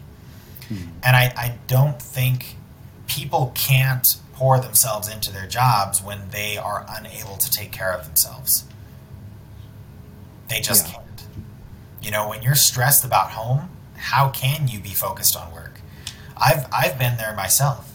You know, when I was working my last 9-to-5 job, I was in a very toxic relationship. And that relationship, it didn't help, first off, that the girl that I was dating also worked with me. Terrible idea. Don't do that. That's a great idea. What are you talking about? What could possibly go wrong? Yeah, like, well, I'll tell you what could possibly go wrong. You get to see the worst of people. That's what really goes wrong. But you know, when we were having issues, even if she didn't work with me, you know, because I would avoid her throughout the day. You know, the center that I worked in was big enough, and it was like we had two very different jobs. So it's not like she was in my face all day, but when we didn't get along, I like that was looming in the back of my mind, and the personal stuff made it really hard for me to do what I needed to do that day. Yeah. And I think that's normal. I think that's normal for people. Like when you can't get your personal life under control, how can you get your work under control? Right. You know, your life isn't under control, and work is just, it's a part of that. No, you're absolutely right. That even happened to me earlier this week. Like the first 2 days was just like brutal. Yeah. Home wise. And yes, everyone was getting sick, and like it was bad. Right. We have an 8-month-old, and so it was like we had some stuff going on, but like I didn't even come in because I knew if I did, it was going to be like hell. Right. And I think so do you think that the majority of business owners have this mindset where because they give everything to the business that their employees also have to do that? You Yes. know what I mean? Yeah, And absolutely. how do you, because I agree, how do you, if you recognize that's something that you're doing, how do we kind of move away from that? You know what I mean? Well, I mean, to start off with, I think you have to accept that, like, it's not their business. Mm-hmm. And if it's not their business, it's not their baby, why would they give everything for it? Why would they? I mean, the last time, because I'm pretty sure, I don't know a single entrepreneur that has never worked a 9-to-5 job. That's not to say that it's never happened. But, I mean, when I think back, like if I had been working at a previous job and someone said, hey, I want you to sacrifice all your personal relationships. I want you to give up time with your kid. I want you to pour yourself into this business, and you'll have nothing to show from it, 5 years from now. Then I absolutely would. I would have quit. Right. And so, of course, I know that, like, for my employees, like, I envision that they all will have something to show from everything that they give. I mean, like, my goal is for this to be their business. I don't have kids. I don't want kids. I don't, like when I die, it would be nice if this business were going to my employees and their kids, Mm-hmm. And I think they see that, and that's why they kind of push through when times are harder. Because I mean, being a small business, it's not great all the time. Of course, it's not. What do you mean? I know, right? Even with big businesses, like Risa works for a national nursing home company, and they have homes all over the country. They also sell and close homes all the time. Mm-hmm. And they buy new ones, and they close others, and I mean, that's just part of being in business, whether you're big or small. I mean, to think that and of course I could be wrong here because I don't have a big business, but to think that once you become a big business, you can't fail or go bankrupt, that's foolish. Yeah. I mean, lots of car companies have gone bankrupt. Mm-hmm. More money, more problems. More money, more problems. That's right. Yeah. So, I mean, it's one of those things that, like, I think, having to, obviously it does get easier, you know what I mean? But it doesn't ever go away. Obviously I know that, like, for example, if I'm producing $1 million a year, I want my marketing spend to be 10% or less, right? Mm-hmm. But for that second $1 million, it can be a little higher, and that third $1 million, it can be a little higher, and that fourth $1 million, it can be a little higher. If you're spending 20% on marketing for $1 million, but you're producing $25 million a year, well, that's okay. Right. At least I would think. Of course, I'm not producing $25 million a year, so I can't say for sure, but that's kind of the way that I look at it. It makes sense why the bigger you get, you can actually start to lower your prices more. Yes. Because we've actually looked at this with a few clients. Yeah. There is a point in which costs, so it's called, efficiencies of volume, something like that. It's called something like that. But there's a point in which you can actually become incredibly profitable off of a much lower price at a certain size. For him, we actually found it was the difference between 10 painters and 15 painters was a world of difference. At 10 painters, he wasn't making anything. He was losing money. at 15 painters, cost jobbing through, he was at something like 16% net margin. Wow. And the more painters you go up, the higher the margin Of goes course. up, and that's at a significantly reduced rate, which I think put him around 2.5 million at 15 painters, at a 15% net margin. And the price though is just so low, right?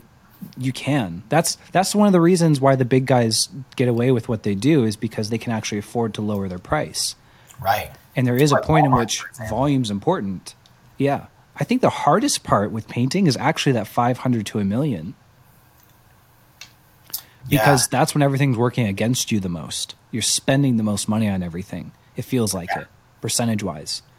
But the thing is after, like between 1 and 2 million, things kind of start to calm down. And then after 2 million, your flat costs pretty much stop going up. And everything becomes profit after that. It's almost like I would rather, with a painting company, I would rather be like 500K doing everything myself and get paid really well for a job, basically, or be at 2 to 3 million where you're making the most and you have a team in place, and that's really where the true business ownership, like the real rewards for it, really starts to kick in at that point. I think that's a really good point. I think that 500 to a million mark definitely is. That's a hard step. Yeah. You actually will probably make less money than you did at 500K, or like, 400, 500K as the owner. You'll probably make less money between 5 and a million than you did at the 500 or lower. And it's almost like you have to kind of choose, and like that tipping point, you have to tip over. Well, of course, and it's because in order to hit that tipping point, you have to start to hire positions, for example, like a production manager or a sales rep or an office manager that you didn't necessarily have before, but you also still can't quite afford it, but you do it anyway. Yep. Because you don't have all the time to do it. So we saw this with Swift. His acquisition has always been way outdoing his production ability. So he's always been able to outsell whatever he could actually produce, which is a really great position to be in. But it is. He was producing $800,000 as the sole project manager and the sole sales guy. That is above average. Physically could not do more, right? And then last year, I think he was at something like 1.5-ish, still as as the sole sales guy. He's brought in a project manager, and we've identified he could have done way more. He was just the sole sales guy at 1.5 and managing the business. That's pretty, for a 24-year-old. That's pretty dang good. Yeah, absolutely. You bring in a sales guy, he should be able to hit 2 to 3 million pretty easily. Yeah. It's just finding those people. How are you going about finding those people? I don't know if you have anything else you wanted to cover on that topic before we kind of move on. Yeah, I'll touch on it briefly, but I think that that 800,000 mark was, for me, that was about the tipping point as well, where it was like, okay, I can't really go higher than this without hiring somebody. And I hired a sales rep first, which is not recommended by anybody, I don't think. And I really only did it because I had Jake, who was, he was a painter for me, and I knew that he was going to be good in sales, and he wasn't right away, like we talked about, but he definitely, he's shown quite a bit of improvement. And so, it made sense for me. I think the majority of people, it doesn't make sense for, but it did make sense for me. But yeah, I mean, that's all I was going to say on that point. But what was the next? How are you finding good people? Yes. Because that's the hardest part. Even Swift, he went through 3 or 4 project managers before he found someone who worked. And like you, that's so interesting. You know who his project manager is now? His content creator? His media guy. Interesting. Part-time. He's a part-time media guy and part-time project manager. That's interesting. Isn't that interesting? And he's done the best job of everybody so far. He's even hired people with prior experience. How funny. Yeah, I've hired people with prior experience too, and it doesn't. Honestly, I mean, and of course we've talked about this type of thing before. I think it's more character over experience every day of the week. I mean, you could throw me in a job that I've never done before, and I'm gonna figure it out. But how I'm finding my people, a lot of my people I find from referrals from my existing people. Sometimes it works out, sometimes it doesn't. I mean, that definitely has its drawbacks for sure, because when it doesn't work out, then it's kind of like, it's a double-edged sword, I find, because it's hard to like let people go, especially when, like, let's say, for example, we had a painter that worked with us, who was really good friends and still is with our sales rep. And we ended up letting the guy go. And on the one hand, I think it's good because, like, I think it's bad because of, you know, it's hard to, like, you have to work on maintaining the relationship with the person that's staying. But on the other side of things, if you can successfully do that, then there's like no animosity between you and your former employees. Right. Which is nice because, like, I don't think that we have we maybe have one person that we've let go of that wouldn't come back given the opportunity. And we fired a lot of people. We've had people that worked with us at one point that we fired, or they quit for one reason or another, and they're now subcontracting for us. And doing a great job, I might add. So you fired them. Must not have been for a quality issue if they're still like subcontracting for you. Yeah, I don't think we have anyone like that right now, but we have had people like that in the past. We had a guy that like just wouldn't. He didn't want to. He was coming in late. He was sometimes he wouldn't show up, but he like communicated better as a subcontractor than he did as an employee. And I don't know if it was like an authority thing or what was going on there, but as a sub, he did great. And then, of course, you know, there have been, I've fired people and then, you know, I've never fired somebody and regretted it, but I have had, I said I fired people, but I've never regretted firing someone, but I have had people who quit and I didn't handle it as well as I should have. And so I've ended up reaching out to those people. Like we had a guy who quit at one point and I didn't handle it well. And I ended up reaching out to him and just apologizing. And like, hey man, you know, I'm sorry that I handled it this way. Hindsight, I should have been more patient with you in this aspect and this. And that particular guy that I have in mind right now is actually subbing for us currently. And he has the potential to produce 15 to 20,000 a week. Wow. That's a lot. Yeah. Right. So, that's a big asset. It is. So I think humility definitely goes a long way there. But none of that really directly answered your question except for the referral part. We have hired people through Facebook. We have hired people through Indeed. I found that Indeed has offered higher caliber candidates than Facebook. Agreed. And part of it is being very intentional about the wording of your ads. Which is interesting. You wouldn't think it would make that big of a difference, but it does. It does. You know, we posted 2 hiring ads for a sales rep, and we ended up hiring a guy that I wish I hadn't hired.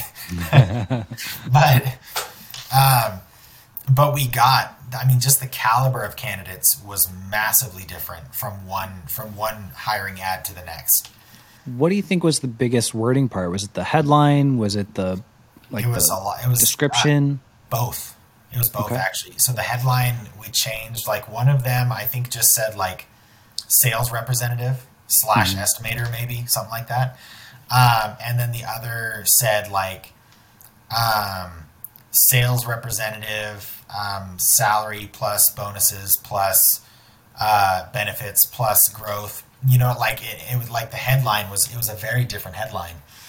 And the second headline, combined with the second description, we kind of reworded the description in some areas, like moved pieces around. Like, you know, the about us piece was like closer to the bottom, whereas like what we have to offer was closer to the top. And the quality of candidates that we that we got was very different. So very benefit driven. Yeah, yeah. Well, and it makes sense when I think about it, because like if I'm looking for a job, I'm going to look for the job that is the better job. I'm not going to look for the job that's like looking for me. I don't care what they're looking for. I care what I'm looking for.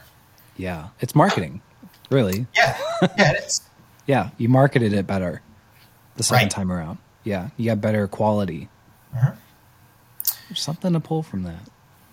There is. I think hindsight, I wish I had been slower moving through the process. Hire slow. And I didn't. Would you have done more interviews, different questions? What did you find? Both. I would have done more interviews, and I did do a few interviews. I did do lots. I mean, there was a ton of questions. The guy that I hired, he actually interviewed really well.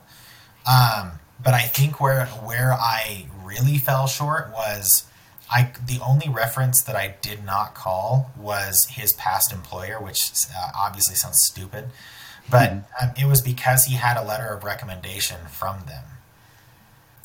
And I was like, okay, well, if he brought me this letter of recommendation, then like they're probably just going to tell me what's on the letter. And funny thing, this is actually the same guy who shopped us last week that I went and brought donuts to. Really? Same guy. And so I ended up talking to him about it then, and he was like, I told him, yeah, we had this guy come work for us, and Mike was like, yeah, I could have told you how that was going to play out. Yeah. Okay. But anyhow, I mean, hindsight, I definitely would do more interviews. I would plan it out, and I'm going to, because this is how I'm going to be hiring our next sales rep in Albuquerque. I will be sitting down and planning it all out much more in-depth ahead of time, so that I'm ready to just like post the ad and then be calling people and just running through the steps pretty seamlessly. Instead of like the last time I posted the ad and then I had all these applicants and I was like, okay, now I'm going to sort through them. And as I'm sorting through that, you know what I mean? I was kind of like winging it as I went. And I was trying to follow a process that was actually shared by Eric. But I think that I didn't understand that particular process well enough before actually trying to implement it to do it properly. But I definitely will be hiring or interviewing more people, at least initial interviews. And I'm definitely going to slow down. Slow down. Take your time with it. Yeah, absolutely. So, slow down more so with the planning than anything else, I think. Okay. So when you're planning it out, are you talking about maybe setting aside a time, like putting time blocks into your, like, okay, I'm going to spend 3 hours on just hiring this week, and you have it scheduled in? Yeah. Is that what you're kind of talking about, instead of just like, oh, I remember I got a bunch of applicants in, I'm going to kind of scroll through them real fast? Yeah, absolutely. Like, I think I'm going to, and of course I've got numbers from the last time I posted an ad, so I can kind of like refer back to that and figure out, well, how many applicants can I expect to get? So I think that'll help. But yes. Yeah, just planning my time better, making sure that I understand exactly how I'm going to conduct the interviews before I actually do them. So like, reviewing interview questions and making sure that it can be as seamless as possible. Yeah. Are there any questions that you found you might take out or add in the next time around you go? Nothing that I can think of offhand, but I'm sure that there probably are. Okay. Maybe we'll dive into that in our next one. It looks like we've been on for like going on 2 hours, so I think we're going to go ahead and we're going to get out of here. Yeah, I don't want to take up too much of your time. I really appreciate you being here. Are there any other things that we didn't talk about that you wanted to talk about before we hop off? Well,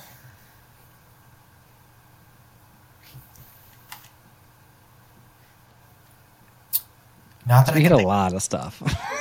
What's that? We hit a lot of things. I know it. We could keep going too. We totally could. I know. Yeah. I don't know how you're doing on time. I've got about another 15 minutes, but I wouldn't consider myself to be an expert in hiring by any means. It's something that I'm working on. I definitely know that I fall short there. On the Um, hiring bit? on the hiring, yeah, I think so. Okay. Yeah. Well, hiring. No, maybe that's not it. Maybe it's interviewing. Interviewing. Um, like I think when I know someone, I have an idea of like, okay, they would be good here, they would be good there, they wouldn't be good here. But taking strangers, especially in an interview setting, I think is very different because people are giving you the version of themselves that they think you want to see. Okay.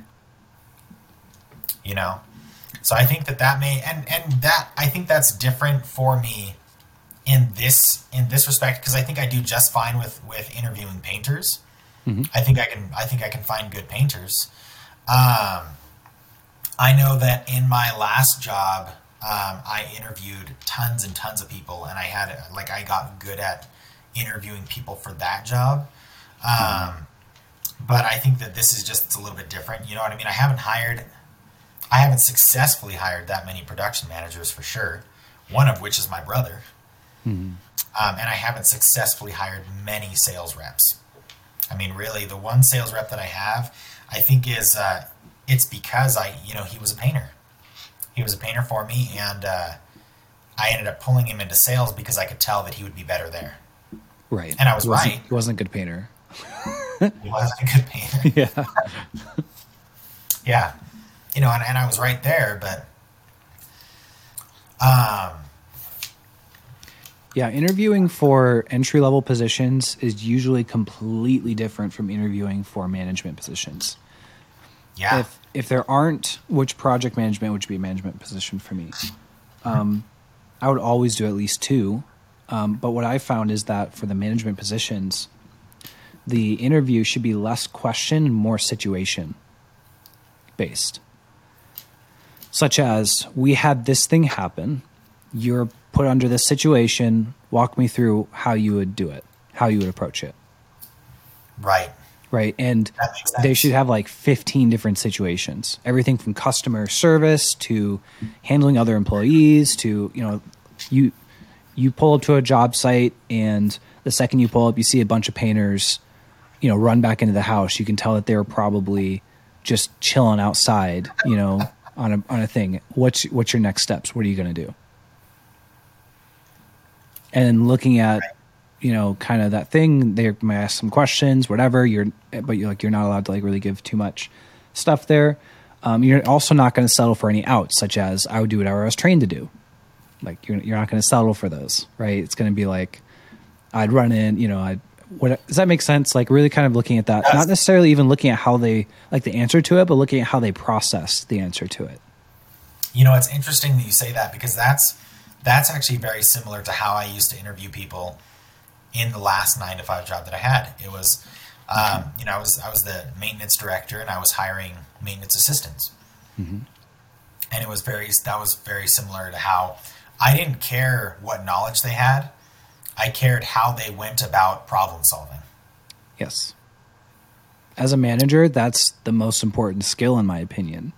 Decision making. How are you processing these situations? Are you shutting down? Right? Are you fine? Someone who's been in that situation before will be like, well, obviously I would do this.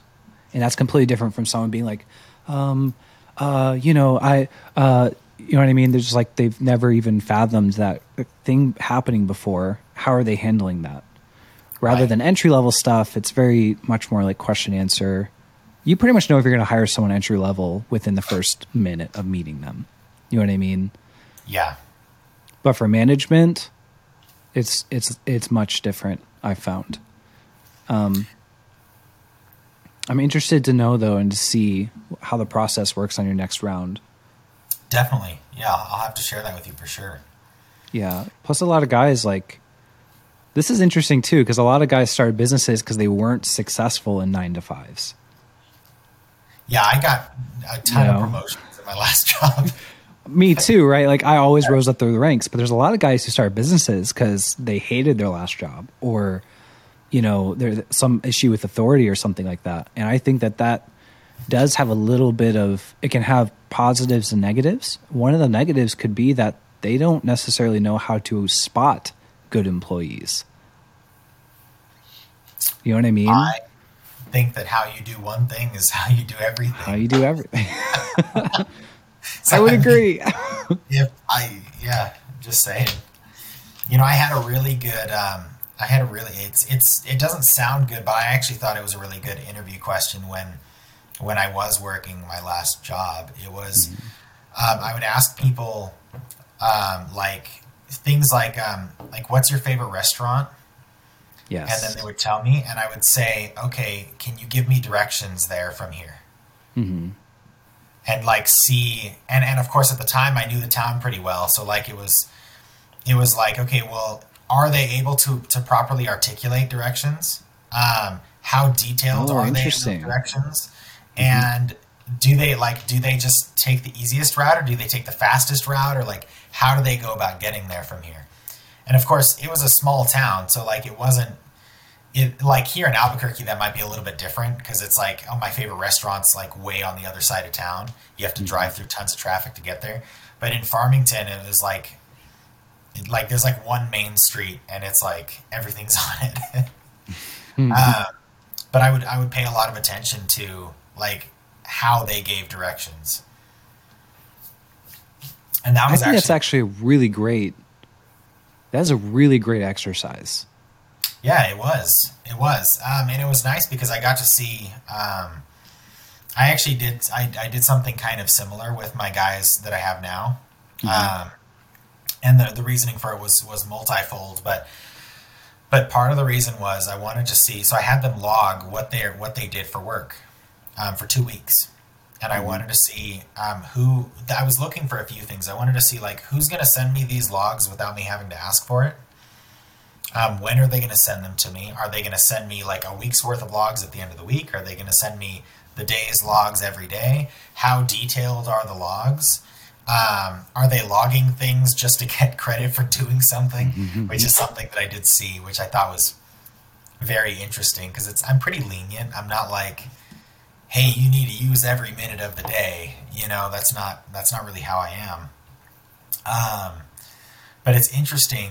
And, what I did notice from that exercise was I noticed that Mondo actually gave me the most detailed logs.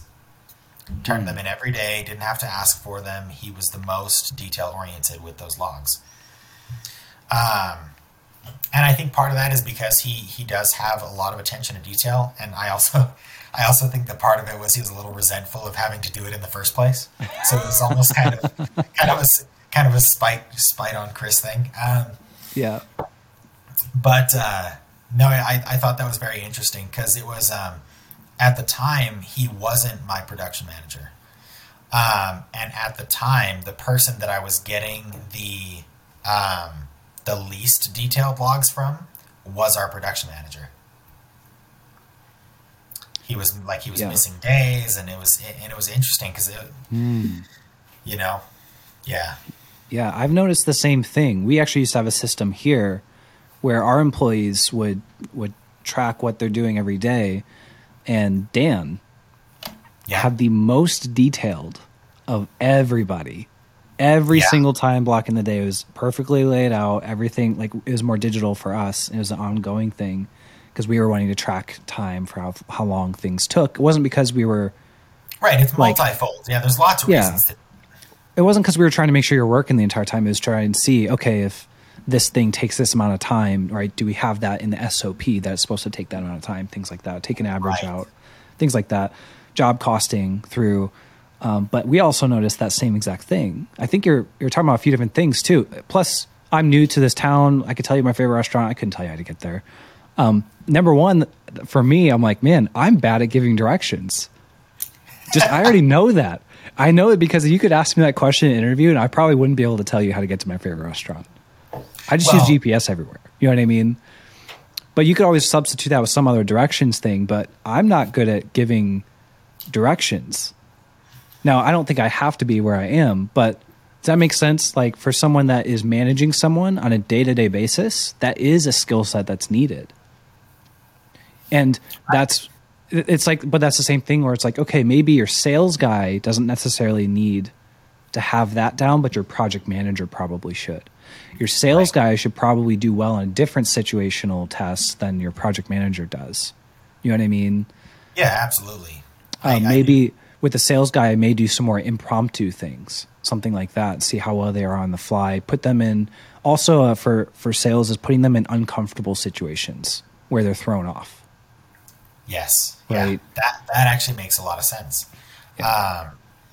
I think that, you know, I feel like I really enjoy project management. Mm-hmm. I love it. I used to hate it. I did not like it at first. I thought, like I mentioned earlier, I mean, the scheduling for it was just, it was a nightmare. And it's funny because once I figured it out, I try to share that with everybody now. Mm-hmm. Like, no, this is how you need to schedule things. So we would, you know, I kind of went into it a little bit earlier, but we would schedule, so we'll schedule, like, let's say, for example, if we have 3 working crews, we'll schedule 2 projects a week. And then we prime everyone up, or we prime everyone to be ready to bump up. Mm-hmm. And so then not only are you, like, you have the freedom and the wiggle room if you do happen to be falling behind, but you also, like, you have a happy customer who's excited to be bumped up every single week. Yeah, you're surprising and delighting your customers while also making a better system on the back end. Yes. That's really good. And it's systematic. Yeah. Yeah. Yeah. And it took me like 1.5 years to come to that. That's a great system. You guys should definitely, anyways, listen to definitely steal that system of reiterating it was creating the system around putting someone's job like a week ahead, 2 weeks ahead with the intention of, I know I'm going to call you to say that you can bring it forward and letting them know that in the beginning if they would be okay moving it forward. Most people are. Yeah. And the wording of it is very intentional as well. Yes. Do you want to cover that again? Yeah. So the way that we word it is we'll tell them, you know, we will very likely be able to bump you up. If we can, are you willing to? Mm-hmm. It's just as simple as that. If we can do it, will you do it? And they'll all say yes. And then when it comes to it, it's as simple as, hey, good news, we can bump you up. And then they're like, okay, great. And then you move it up right to when you need that. Like, that's also great because if a project goes over, that's phenomenal because you either just bump them up a little bit different time than normal or you don't bump them up at all and you have an extended amount of time you can handle issues. That's actually a really, really great idea. Yeah. And part of it is, I mean, it's all communication. You know, I mean, if you got someone scheduled the next week, but you know you're going to be done with your projects on Tuesday, you can call them on Monday and say, hey, it looks like we might be done on Tuesday. If we're done on Tuesday, can we start your project on Wednesday? And they'll say yes. And then on Tuesday, hey, you know, it looks like we're not quite going to be done on Tuesday, but it looks like we'll be able to get over there on Thursday. You know, and then they're not offended because you're still bumping them up. And then you know what your reputation becomes? They always get stuff done earlier than they say. Exactly. Our painters are always knocking it. They're knocking it out of the park. Those used to be my exact words. Yeah, our guys are really knocking it out of the park right now. Even if they were doing a shitty job, I would still tell our customers that. They're really knocking it out of the park. So many issues. They're killing it. Yeah, well, it's good because it was good for my perception of our painters as well. You know, they will perform how you treat them, and like you will treat them how you perceive them, and they'll perform how you treat them. So if you can if they're doing poorly, and you can kind of like influence your perception of like, no, they're capable of doing well. Let's talk as if they're doing well, and just kind of talk them into it, you know, and they will do well. Almost being their cheerleader instead of trying to be that voice that's rough on them or something like that. Yeah. Yeah, especially because I think most good employees, they have that voice internally. They don't need to hear it from the outside. They know when they're doing a shitty job. Agreed. Yeah. But, you know, what's interesting and what led me to wanting to focus so hard on scheduling was prior to doing that, our reschedule cancellation rate was 100%. If we had to reschedule somebody, 100% of them would cancel. And so it was like, no, we need to make sure that we are on time, because if we have to reschedule, they will cancel.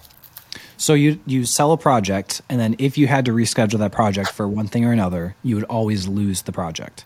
Yes. Prior to doing it. Well, like I said, in the beginning, I was terrible at it. I was terrible at the scheduling. I was terrible at project management. And once I started doing that, it was like, although there was one time, and it's one time out of several hundred, so, give me a break here, but there was one time that I called someone, and since I had primed her to bump up, she was like a little disappointed that I didn't call to bump her up. She was like, I was hoping you were calling to tell me you could get it done early. And I was like, yeah, I'm sorry. No, but we're still on track for the date we originally said. I mean, she wasn't upset. The project went well, and she was happy with everything. But yeah, so there was one time that it didn't quite play out exactly the way I'd hoped. But I mean, all the other times, you're bumping up people left and right. Everyone's getting their projects done early, which means that you're also primed to be able to produce whatever you have sold. You can always be at max production every week because everyone's ready to bump up. Right. It's not like you finished early on a Tuesday and now the guys are off until next Monday when the next project is. They're already primed and ready. You just move them up and fill out that week.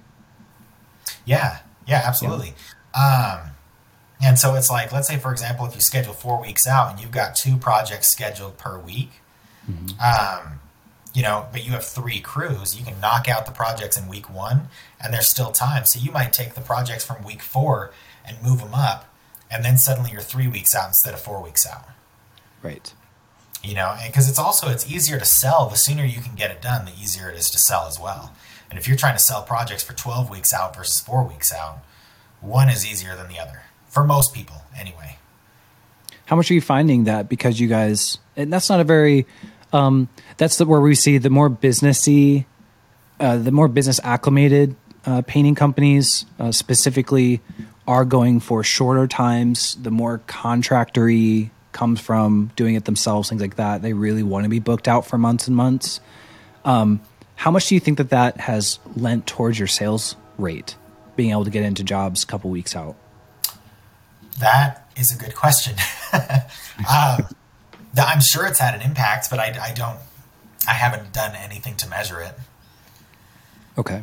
Are you finding that that's a point in which a lot of people are interested in moving forward?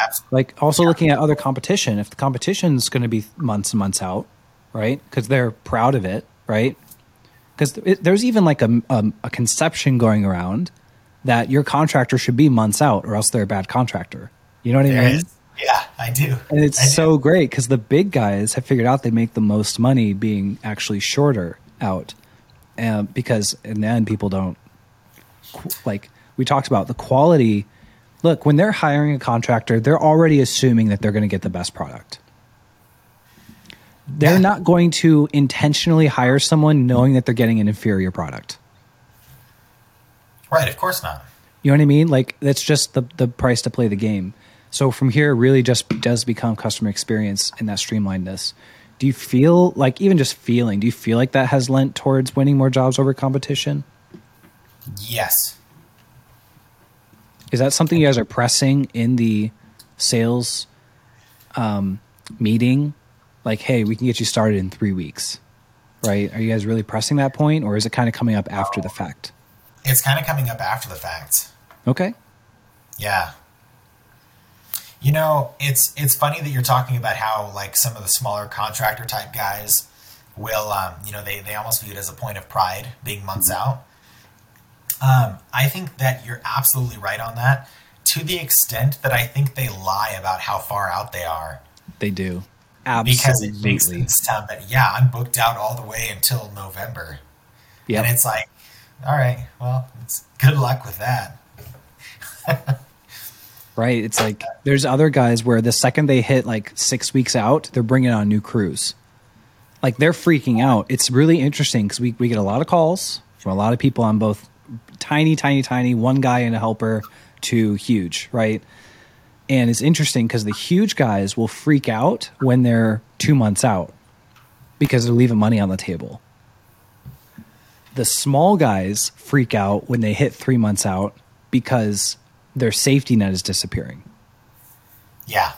Like, it's really interesting how that kind of dynamic works. Maybe it's something we could dive into on our next episode. I don't know. I don't see the time, how much time we got left, but I probably should hop off. yeah, that's totally fine, man. We've been talking for a long time, so thank you so much for your time. Of course, we'll have you on again. We'll probably do more part of our solid series. We'll probably dive into a particular topic or two and just go really, really deep on it. I'm sure we have a lot of questions. We'll make sure we actually prep that episode so we have some questions, things like that people can dive into. And yeah, Chris, thank you so much for hopping on. Did you want to share anything, point people towards anything? You got anything going on? No, I think we pretty much covered everything. We said a lot of stuff in the podcast. Just, remember integrity, ... and how you do one thing is how you do everything. If someone wants to get in contact with you, have questions for anything like that, how can they reach out to you? Really, however you want. You can send me an email, desertwindspaintandrepair@gmail.com, or havecoffeewithchris@gmail.com, or you can call me or text me, 505-716-0682. A pretty open book over here, so yeah, if I don't want to take your call, I won't answer. You're just gonna get not that it's personal, I just won't. Yeah. I understand. Awesome, Chris. Thank you so much for being on. And we'll see you guys on the next episode.